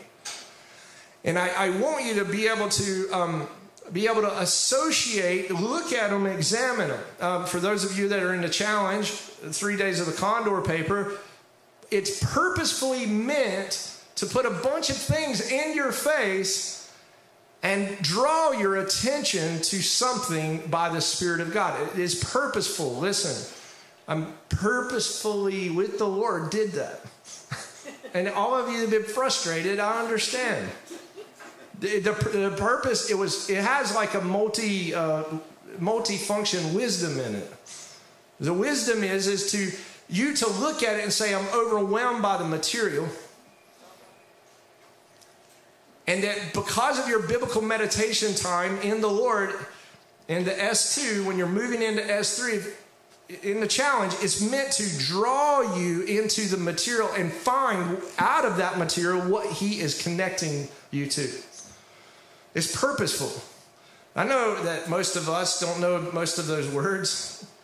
That's okay. And nobody's asking you to know them. But to draw you through that why? To take thousands of things you see. Well, I'm not throwing you thousands, I'm just throwing you a few. And find what is significant. To find the connection between heaven and earth. And to synthesize your observation, your A3 and your Star Child thing. It's called analogical analysis. To take two different things and to draw them together into an analysis. Why? So that, for the purpose of, so that you can take that observation and work a hypothesis out of it. That's called judgment. So prophet, priest, judge, king. And so what's happened so much so in the church has been that we've done a biblical hermeneutics, either this one way or another. We've been, what I mean by biblical interpretation, hermeneutics, the study of the interpretation of whatever you're studying, hermeneutics, linguistics and grammar and studying it. And we've taken that material sometimes and become very particular about our grammars and particular about different perspectives related to our biblical literacy. But have, in so many cases, have failed to translate biblical literacy into everyday life. And it's like been a stop flow in your whole entire picture, because what's coming from the Lord sort of stops there and it doesn't go in from your biblical literacy or your hermeneutical analysis. It just stops there and it doesn't go into reality. And therefore it doesn't transform into the body or into daily living. That's part of the purpose there. Or another side of it is we've become so immersed into reality and just doing reality, and we don't connect back or are connected to it flowing from the Lord from our relating by worship to Him in our biblical literacy. And so many people just cut that whole section out and they live their life even within the church. And I spent a lot of my time doing this. You can ask my wife, because I'm more a quantitative analyst than I am qualitative. What I mean by that is I'm more into the numbers and math and the science of it than I've been into. I was into relating with Him. That's the way I was all up until I left the Air Force. And then He comes and says, come and be with me and pray. I said, I got things to do. I don't have time for this. That's what I told him. I don't understand. I don't get it. I don't want to relate to you. I've got things to do. And you're interfering with my life. That was some of my first days on that mountain. Quit interfering with me and let me get on with business. I got a job and a family to take care of. Do you see what I mean? How that's happened. The enemy stole our lightning, our perspicacity, our ability to see that heaven is all around us and to find beyond what we're seeing, what is the symbols and signs, and to look beneath them or beyond them into the connotation of the narrative storyline that is behind them, that is speaking back to us, something that is all around us. I don't know if you have that understanding, but I want to tell you, it's very clear. Jesus said, repent, believe the gospel. The kingdom of heaven is at hand. Meaning that it's here right now. We are interacting with His kingdom today. You can see and feel the block It lasted too long this morning. I was like, we're out up here. I was like, oh, please tell me something. Please open us up, okay, so we can get on and get in what you're doing in the movement of the Spirit. All right. So it was there, X2M.140, enemy stole your lightning. I said, I don't understand. He said, go to Percy Jackson. I go to Percy Jackson. I don't know who Percy Jackson is. I find out Percy Jackson was like this guy, Perseus, who was son of Poseidon. And it's a series of books that a guy, what's his name? Rick Riordan. That's how that sounded up here. Rick Riordan. Anyways, that Rick Riordan had put together, and I was telling Tom McManus about it, and he says, hey, Carol, look, he looked up the book, it says The Lightning Thief. And that Sunday, the Lord had told me to go to Habakkuk, I believe it was, chapter 3. And this is imagery of lightning and imagery on the waters. And next thing you know, I see like our people all down underneath the water, like going after some kind of sea creature. And I'm like, I go over to Steve and I said, you got any like enemy hunting songs? I should have said deep diving hunting songs. Well, this week the Lord's like, I want you to look at this. And I ordered Rick Riordan's books. And I got 3 of them. And I got this trilogy. And it says The Lightning Thief, The Sea of Monsters was the second book. And I was like, this is what happens last week. Perspicacity, meaning that you have an enemy, Leviathan, who wants to come and twist, and Kelly brought this up after the event last week, it wants to twist the truth. It wants to deceive by twisting, and that's the way this creature works, is they go and twist their prey to death. And that it's to confuse your, through your orientation, your perspicacity. They do this in astronaut training. I had this done when I was in pilot training and navigator training I was in. They put us in a dunk tank. They put us in a metal kind of like, almost like a coffin, but it was like the shell of like a helicopter. They strapped us in full gear, helmets on, put us in a pilot, co-pilot seat, put some people in behind us, put us with blacked out goggles on, and put us in the water, turned us upside down, says you must get out of this, and they have divers in the water, but some people freak out. And so one of the things that I think the Lord does allow in our life, like he did with Jonah, in a sea imagery kind of way, is he allows things to come at us, even maybe because it says basically the Leviathan is, the Lord controls that thing. And he uses that, I think, to basically right our ability to perceive. Oh, maybe you don't want to hear that, but that the Lord's got the enemy like on a leash, okay? He's already prosecuted him, like we're saying this morning, and judged him. But he will use him and even employ him against the saints. Why? I think personally, because sometimes we can't perceive properly without the other side of things, meaning that sometimes we need to see the objection to properly receive. I mean, sometimes we have the answer, but without the objection to the answer, we might not be parsing it or breaking it down far enough to really have a good perception on what is, really going on. And so I think that the Lord employs the enemy to right our perception, our perspicacity. Again, that's what they did with us in flight school. They purposefully disoriented us. And I remember, I've told this story before, but I knew what to do. I'm going to get disoriented. And when I do, I'm going to go ahead and tell my muscles to contract in a particular direction, because there was like one hole you could go through the window underwater. And once you're upside down blindfolded, it twists all of your perception. Because you think this is that way and that's that way. I mean, it gets you completely discombobulated. I can attest to that. Because I thought, no, I won't be discombobulated. Man, I was. I had no idea which way was upside down, backwards, forwards, and I couldn't see. And all I did was pull, and I was out. Because I'd watch some other people go in there and they were screaming and flailing around. I was like, I'm not doing that. I got to find my way out of this thing. And so we dive down into the sea, maybe prophetically. We're sort of in a place of darkness. We can't see. We're looking for how to perceive and work through this black enigma hole kind of thing that's got us colluded. Our minds don't understand. And the Lord's doing some kind of work with that. And He said, I want you to come into a perception where that now you can see your enemy that's sitting right there and calling for what he is. I want you to prosecute yourself.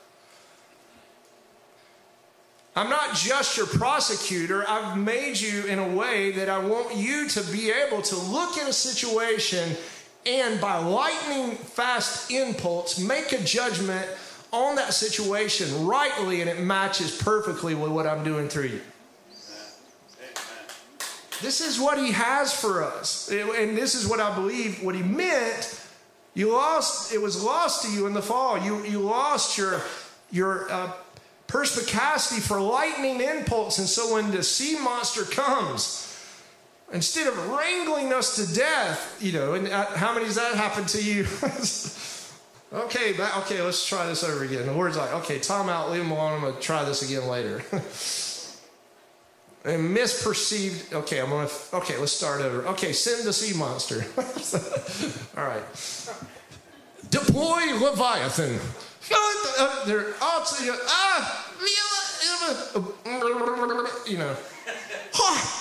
Bam! Take that. And He's like, yeah.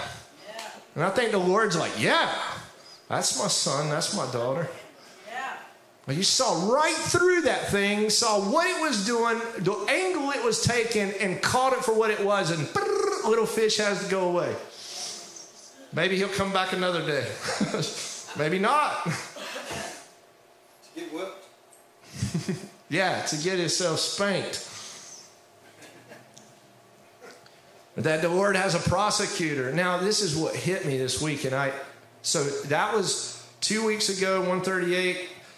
Then, Palisades, defensive systems, and working through defensive systems, having lightning impulse, perspicacity, can you see, in the middle of disorientation, all this accusation, whatever, objections coming at you. Can you see through it? Can you see the motive? Can you understand how to exact? But man, when I got up before today, and I'm looking online what's going on with Ocean's Gate, of all names, at the Titanic. And the name of that little vessel is called the Titan. And the third book in this story is called Titan's Curse. Now, in my eyes, I was like, oh. Do y'all understand what I'm saying? Do you know about Ocean's Gate and the small little submersible that went down with 5 guys down to look at the Titanic this last week? And I don't know if it lost its motive or its ability to motivate through the water. Well, I know it imploded, but I didn't know if it was because it had lost its ability to move around and ascend back up. Nevertheless, it had an implosion. There was an implosion, and that's an instant death. And I think that I heard that the little Titan vessel, maybe they were alive for a couple of days. It's like 48 hours of oxygen, something like that. And that's just a terrible way to go. But the implosion would be a very quick way to go. You're not going, as soon as that happens, it's boom, you're out. And I'm like, looking at it because someone had asked me, do you know about it? I said, no, what are you talking about? And I was like, Ocean's Gate, Titan, it's called the Titan? Yep. And then I looked down, and the third book in this series is called the Titan's Curse. And man, I said, Lord, what is going on? And He said to me, He says this kind of stuff to me. He's like, I try to tell you, I'm talking to you on a global scale. Everything's very personal to us, but I'm trying to say something to this company from a global perspective that I need you to listen to me. And I'm like, so my perspicacity, my understanding of narrative constructs is now like, wait a minute, you said go to Percy Jackson, Lord.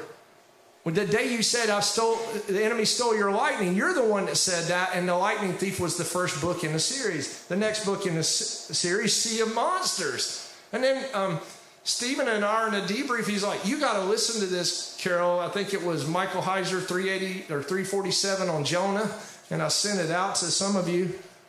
That was during the week. I was like, oh, the Sea of Monsters, Leviathan. I was like, that's the second book. And then the Titan goes down and is like, oh my gosh, Titan's curse. That's the third book. Just so you know, there's 3 more books. I'm going to read them off to you, and then I'm going to work into my sermon. That was my context. The next book in his series is called The Battle of the Labyrinth. That's the 4th book. The 5th book is called The Last Olympian. And the 6th book is called The Chalice of the Gods. It's just something to think about. I'm not putting any kind of interpretation on them related to world events because I don't really know how to do that. I just know that my eyes have been open to something, and I thought, and some of you may struggle with this, that God would use some kind of mythological thing to actually explain global events in the context of biblical literacy. But the Lord's primary source document is his word, but he does work through secondary sources. He doesn't need them, but he will work through secondary source material. We will observe through secondary sources. So let's go to this. This is where he takes me to next, and let's just go to Numbers chapter 10, 34 through 36. And the cloud of the Lord was over them by day when they traveled from the camp. And when the ark traveled, Moses would say, rise up, O Lord. May your enemies be scattered. And may those who hate you flee before you. And when it came to rest, he would say, return, O Lord, to the 10,000s of thousands. Actually, that number is 10 million of Israel. Some scholars say that these 2 particular verses that are surrounded by 2 nuns, and I don't mean like Catholic nuns, but nun as in the letter nun that's in the Hebrew.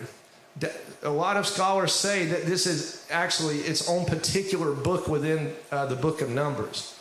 It's so special that it has to be. The reason why the original guys that were writing it put 2 nuns around it was because they're bracketing it for a particular reason. And this was brought to my awareness in this for us today. The cloud of the Lord was over them when they traveled from the camp. And when the ark traveled, Moses would say, rise up. I don't know about you, but God, the one who is sovereign, who sits in the heavens and does whatever he pleases, what in the world am I having to tell him to rise up for? That's what he did. The man of God leading the people of God is looking at the Lord, relating to the Lord, because he said he spoke to Moses as a man face to face. He took the parabolic off and he just communed with him. And his intention with the Lord was, rise up, O Lord, and let your enemies be scattered. You'll see this imagery, it is throughout Scripture, but there's something, and I think you know this when we're up here worshiping, sometimes I get into this mode. When I'm in that mode, I'm kind of like, I'm talking to the Lord. I'm feel fully invested by him, and it's like, hey, me and you, we're on the same team here, and hey, let's do this thing. That's how I feel. It's a posture of courageousness that talks to the God and relates to him as a father. And I'll tell you, and men know this with our Y chromosome selves. I tell my wife sometimes, I'm like, I don't even know if you understand me because I have a Y chromosome. You have 2 X's you can deploy against my 1 X, which he does sometimes. It hurts. It's like, how did you see that? It's like, you only have 1 X. I don't mean like an ex-wife. I only have 1 X, like an X chromosome. But I said, you don't understand me. Our son, Leander, he told me like this last year, he says, you're a stranger to me. And I said, what do you mean I'm a stranger to you? He said, I came out of mama's belly. What does that have to do with you? He told us this week that he figured it out is because I'd kissed her. And then, and I said, well, she'd have like 800 kids or more by now. I said, I think your logic's breaking down, son. Of course, he didn't know. He said, I know what's going on. I said, no, you don't. You just simply do not know. But one day we'll talk about it. It's not quite ready. He's 8. I lost my train of thought.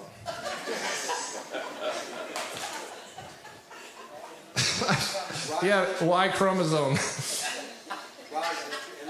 Yes, thank you. Rising up and your enemies be scattered. There's something about I believe the male side of the Lord that loves another male of the soul, because your soul has both male and female, whether your gender is male or female. That's what's kind of got the whole thing mixed up with the transgender movement, is that they don't realize is the soul has male and female in it, but you have a gender, and they're trying to take it into the body instead of let the restoration come to the soul. And it's because many of them are just wanting transfiguration. They just don't know. They don't know how to put it together, and that's what we're here for, to help them with that. And I think it can easily be explained. It's not even that hard to explain. But in the Y chromosomes, males like this, good males like another male to sort of like, call them to it. Like one of my friends, we used to do these 20 rep squats, which is really painful because what the purpose of it is to get your HCG to kick in so you'll put muscle on. And I remember he would say to me, what, you like a little wimp, Carol? You just a little sissy? And I'm over there, I was trying to come up, and shaking all over. He's like, and I kind of liked it when he talked to me that way. Like, tell me again. I don't like it when my wife talks to me that way. Don't let the X talk to the Y like that, but let the other Y talk to the Y like that. Rise up, Lord. The Lord likes it. He likes it when, with courage, you look him in the face and you say, rise up. He's like, I'm going to awaken from my sleep like a man drunk with wine. You know where that's at? Psalm 78 or somewhere around there. Psalm 60, yeah. He rouses from sleep. Did you just call me to attention? Yeah, get up. We got stuff to do. He likes that. I heard one preacher one time, he called it putting a demand on the presence. I was like, you can't demand the Lord. And that guy, man, he's like, yeah. Like he likes it when you talk to him. Like, hey, let's do this thing. You and me together. We got something going on. I don't know if y'all know the word like that yet, but I hope you do. That's his kingly side. He has this beautiful high priest side. He also has this kingly side. Kind of likes for you to talk to him like that. He likes to be talked to sweet too. Rise up, Lord, and let your enemies be scattered, and those that hate flee before you. When he would come to rest, return, O Lord. Why? Because there's a rising, and then there's a return. When we're taken up into the heavens in these events, my whole thing is, I don't know if you think like I do. You probably don't. And I don't necessarily think like you do. Not to say, but I'm thinking that if we can get in that atmosphere in him, and the courage takes over the event with power, there's going to be a return. Because heaven must come to earth. And Moses is leading his people like that in the Exodus. I don't think this concept hit me very early on at all. It's more in recent years that the Lord isn't looking to just come and do a big entitlement handout thing on all of us. The Lord's wanting you with courage in relating with him and seeing his perspective to bring heaven to earth. Now, did he give in the wilderness manna for all those years? Yeah, but you're not going to inherit promise like that. He don't do that. And I just want to tell you about him just a little bit. He's going to challenge you. He's going to put some kind of problem in front of you, an obstacle in front of you, and wants you to bring that thing into now. So, oh my goodness, it's 4:07. My apologies. I thought it was like 1:30. All right. Goodness gracious. Oh, well, I didn't get started. God did. Let's go. We're here. All right, you can leave if you need to. I'm going to finish a few notes, and then we'll close here in a few minutes. But I need to do this because I'll be out of order with him if I don't complete this. Deuteronomy 33, 2 through 5. And so he said, the Lord, and if you take notes, take these down in this order. He came from Sinai. He dawned to Israel from Seir. And number 3, he appeared in splendor from Mount Paran.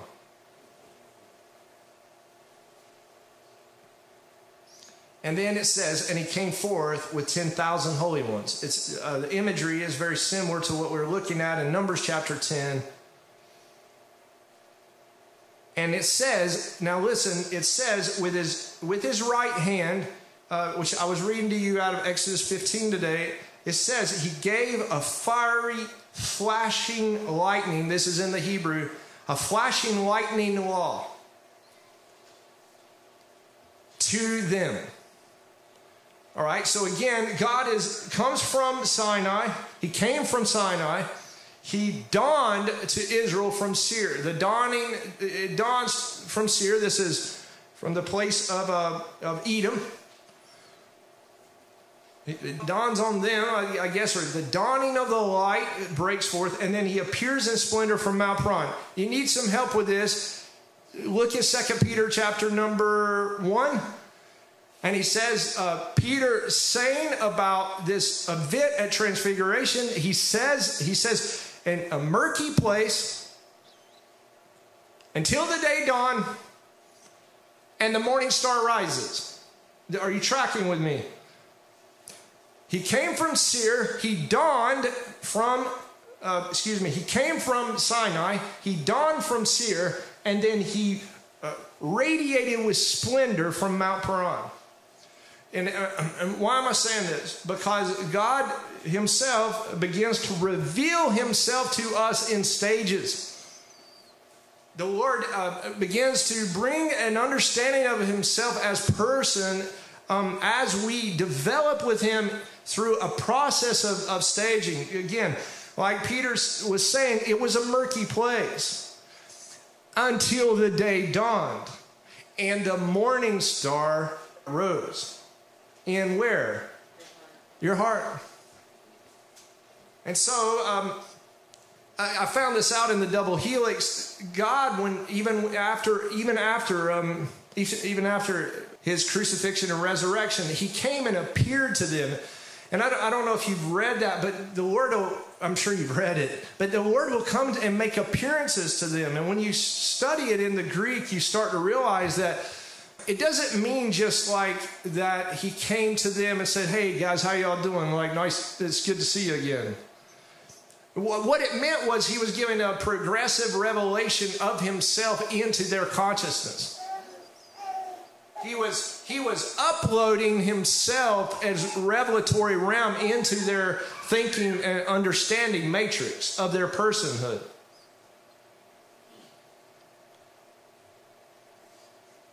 So God comes to us from Sinai. What does the scripture say? Paul said this, the law is a what? The schoolmaster. To what? To bring us to who? Christ. Christology. To bring us into the stature of his Christ life living in us. And so he's bringing this transformation into his people and starts with us here from Sinai. Any of you ever had the light bulb turn on? Remember when it did? And you begin to see? I was with Isaac Klepak this week, and he's telling me about being at the age of 12, and that he was filled with the Holy Spirit. And I said, oh man, what was that like to see that early on with all this stuff going on around us in the church? Because when you begin to see and behold, and it dawns on you, it can be tough at a young age like that. It can throw you into all kinds of problems because you start to see. You start to see what's really going on, and you start to see the intentions of others and how that thing's not coming off right, and this seemed like this and that, and then, oh my gosh, you're in a mess, and you could get yourself into an orphan state. You know, anybody this happened to? Do you know what I'm saying? You begin to have it dawn on you, and then the intention of others, leadership, whatever bothers you, and you can be taken into a trap almost, because the dawning from seer happened. The murky places become dawn, and you begin to behold. When splendor is being referred to here, and this is my function for today, that he appeared in splendor from Mount Paran. It refers in verse 3 here, it refers to the Hebrew word hod, which is associated with kingly authority. What I believe that the Lord brings the prophetic in by the law. He develops you as a priest judge, but his purpose is to bring in real authority, kingship, queenship for you ladies. To bring in a real authority that's associated here with Paran. In this context, God's splendor is his glory as the sovereign king reigning over all creation and for all time. So when the lightning flash of the law, you know, today up here at the very end, the Lord's like, you know that whole Zeus Hercules thing? I said, yeah. He's like, man, they got that thing. They tried to steal that thing from me. And like, I'm the one that's got the lightning flash going on, this Zeus imagery. And you know what I mean? I create a whole bunch of Hercules type people right in here. And I'm like, it's like I wanted to put lightning bolts. Like we all had lightning bolts on us or something. I want a lightning flash, a flash of lightning, judicial prosecuting ability inside of my people to see clearly what I'm saying and to enact it now. And I want it in every single one of you. That's what I made you to be. And I want to bring you into real authority. The authority that is splendor. So in the language that's being used here, the Lord, it says again, is coming from Sinai, dawning from Seir, shining forth his splendor from Mount Paran, coming forth with 10,000 of his holy ones with the flaming fire at his right hand, or the flaming law. The lightning law. Habakkuk's using the similar phrases and connecting his song of praise with Moses' blessing. And Habakkuk praises God's sovereign power and ability to provide. Listen to this. This is, someone else wrote this, a second Exodus.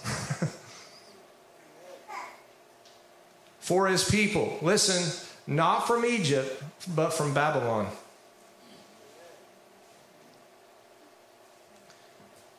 Habakkuk is making a shift in his hymn from a request to a praise. We had that happen this morning. He notes God's power in bringing the Jewish people out of Egypt and into the promised land because the Lord had accomplished this great work in the past. Habakkuk was confident he would deliver his people not just from Egypt, but he would deliver us from Babylon. And I was talking with Janie McManus about this. She said, Carol, you could do 78 sermons on Babylon. I said, I know. It's so profound in Scripture. It's just, I could be up here forever talking about the nature of Babylon and what it implies. But the purpose of this, I got these notes from the Lord this morning, was what? To bring them back to their homeland once again. What is that? To bring us out of the darkness of our captivity, out of this purgatory type stuff that we've been in, and bring us into a paradise now. To bring us into Eden land. I know from the word today, he said, you crossed through the valley of Jehoshaphat today with his people, cleared out the stuff that was in there just like it was in the days of Uzziah, and this people will inherit. Paran becomes the center point of God's judgment.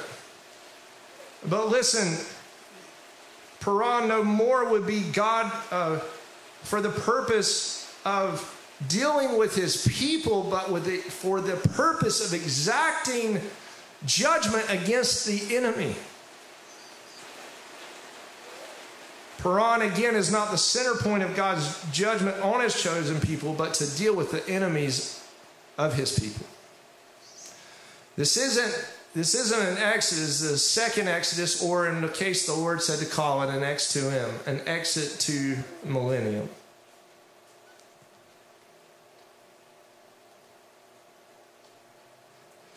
Before Kara and I moved to Thunder Mountain Road, where we'll be until Thursday, and then we'll find our next home.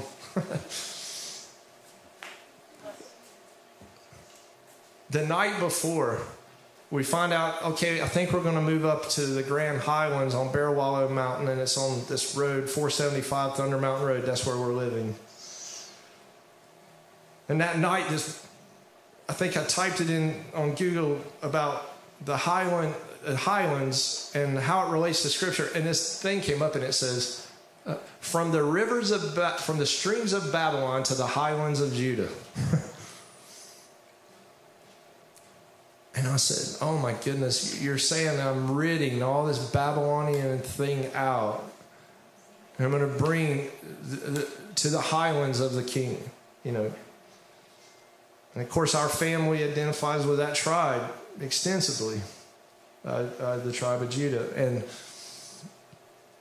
so we found out, yeah, this is the Lord's will, and I feel prompted of the Lord. And he's like, I want you to look at Isaiah 47:5. And so I go look at it, and because that's the address, the place we're staying. I look down, it says, sit silently, go to a hiding place. Well, daughter of the Babylons, indeed, you will no longer be called Queen of Kingdoms. And the word tells me, he's like, I want to deal with the king of Tyre in Eden, and I want to cast out both the king of Tyre and the queen of Babylon. I don't want this stuff with my people anymore. I said, oh, that's just fascinating to me.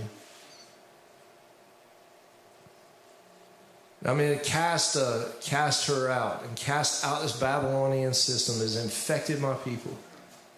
Let's stand together.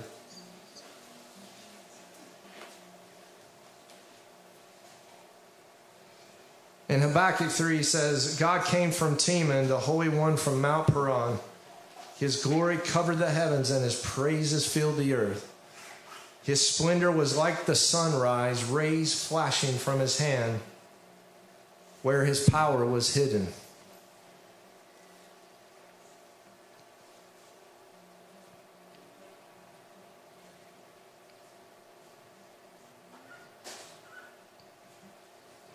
Maybe like, you know, look at these that God gave you, you know.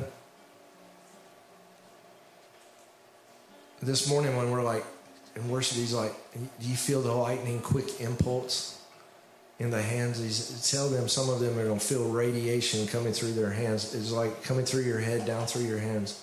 I'm wanting to restore the authority of my people back. I want you to have everything I want to give to you. I want to give you the whole thing. I want to restore everything back to you. I want to give you everything that was lost. I want the lightning fast impulse to run right through my people, right down from the top of the crown of their head, the bottom of their feet, and out through their hands in our decision making, our life. It wouldn't be sort of like a stutter anymore, or like where we got to take long seasons of self-reflection to figure out what just happened because we can't get it. It's just like stuck. We're stuck. I'm tired. The Lord wants to put an end to it. He just wants this lightning, fiery law to run through us, his life and his love and his energy, and it's just so we can walk throughout this earth and really take dominion. that the fruit of our hands, the fruit of our labors would be unto the glory of the Lord. No more paralysis of analysis, no more stickiness, but just life, energy flowing through us. That you would receive today even that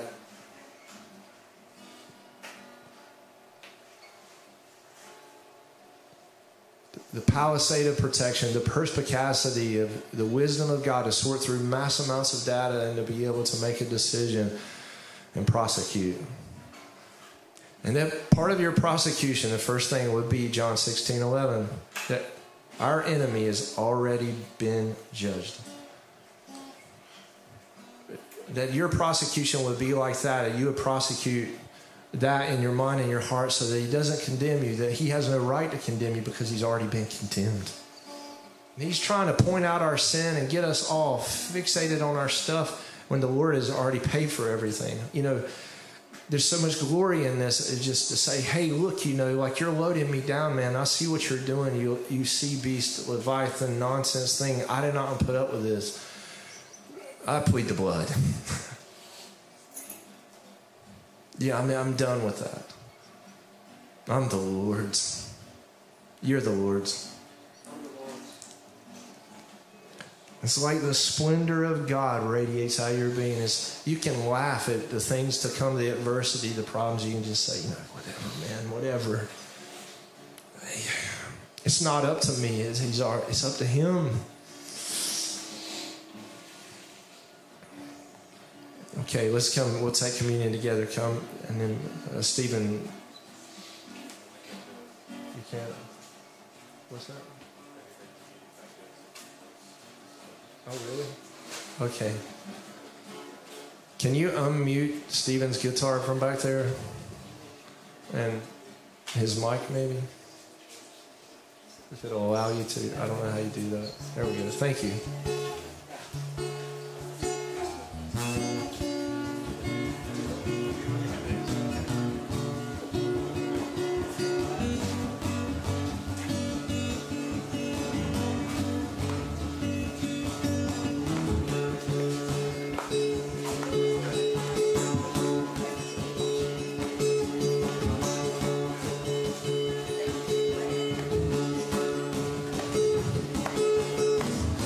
The impulse of heaven, the reality of heaven,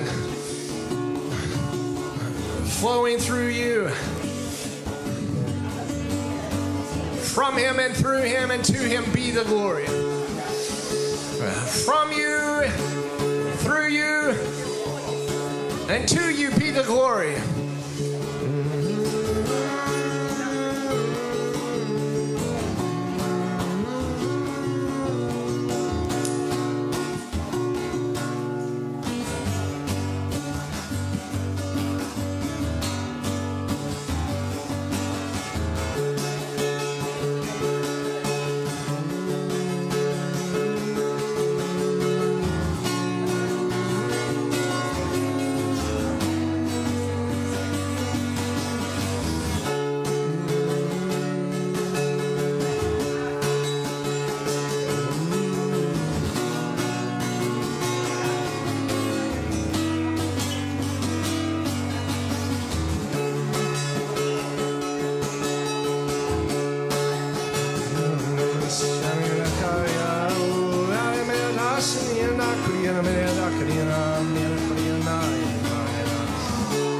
Mercy triumphs over judgment.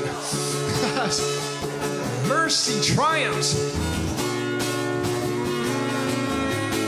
Surely goodness and mercy shall follow me all the days of my life. Surely goodness is tracking you down and mercy following you around.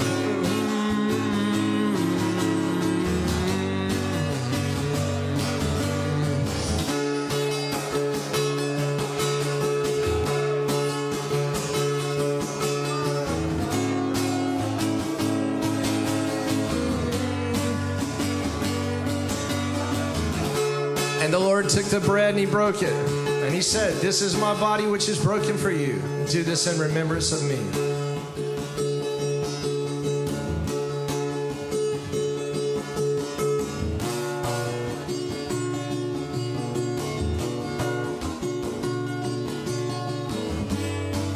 And he took the cup and he said, this is the blood of the new covenant which is poured out for you. Do this in remembrance of me.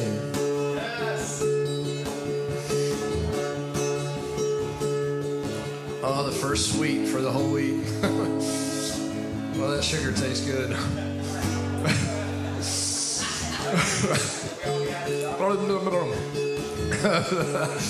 And may the Lord bless you, and may the Lord keep you. May the Lord make his face shine upon you. May his graciousness be on you, and may he write his name on your forehead.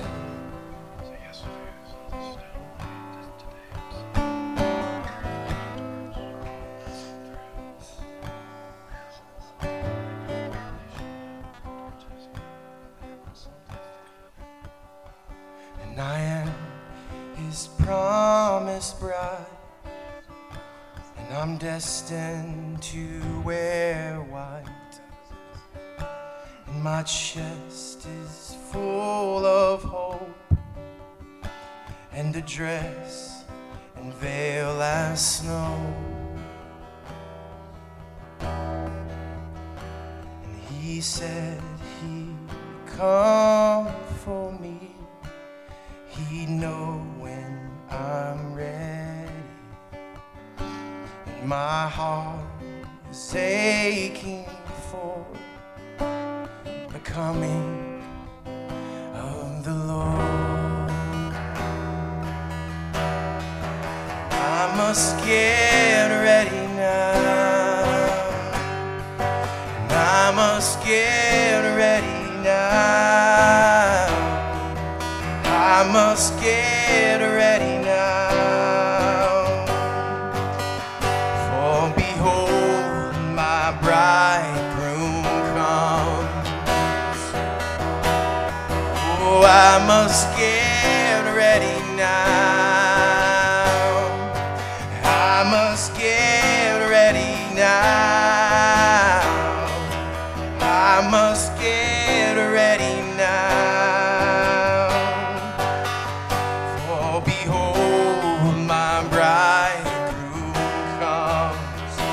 Yes, behold, my bridegroom comes.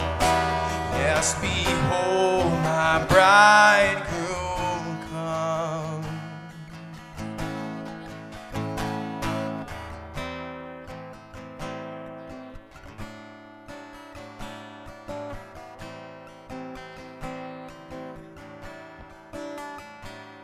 My lamp is shining bright, with oil to last the night.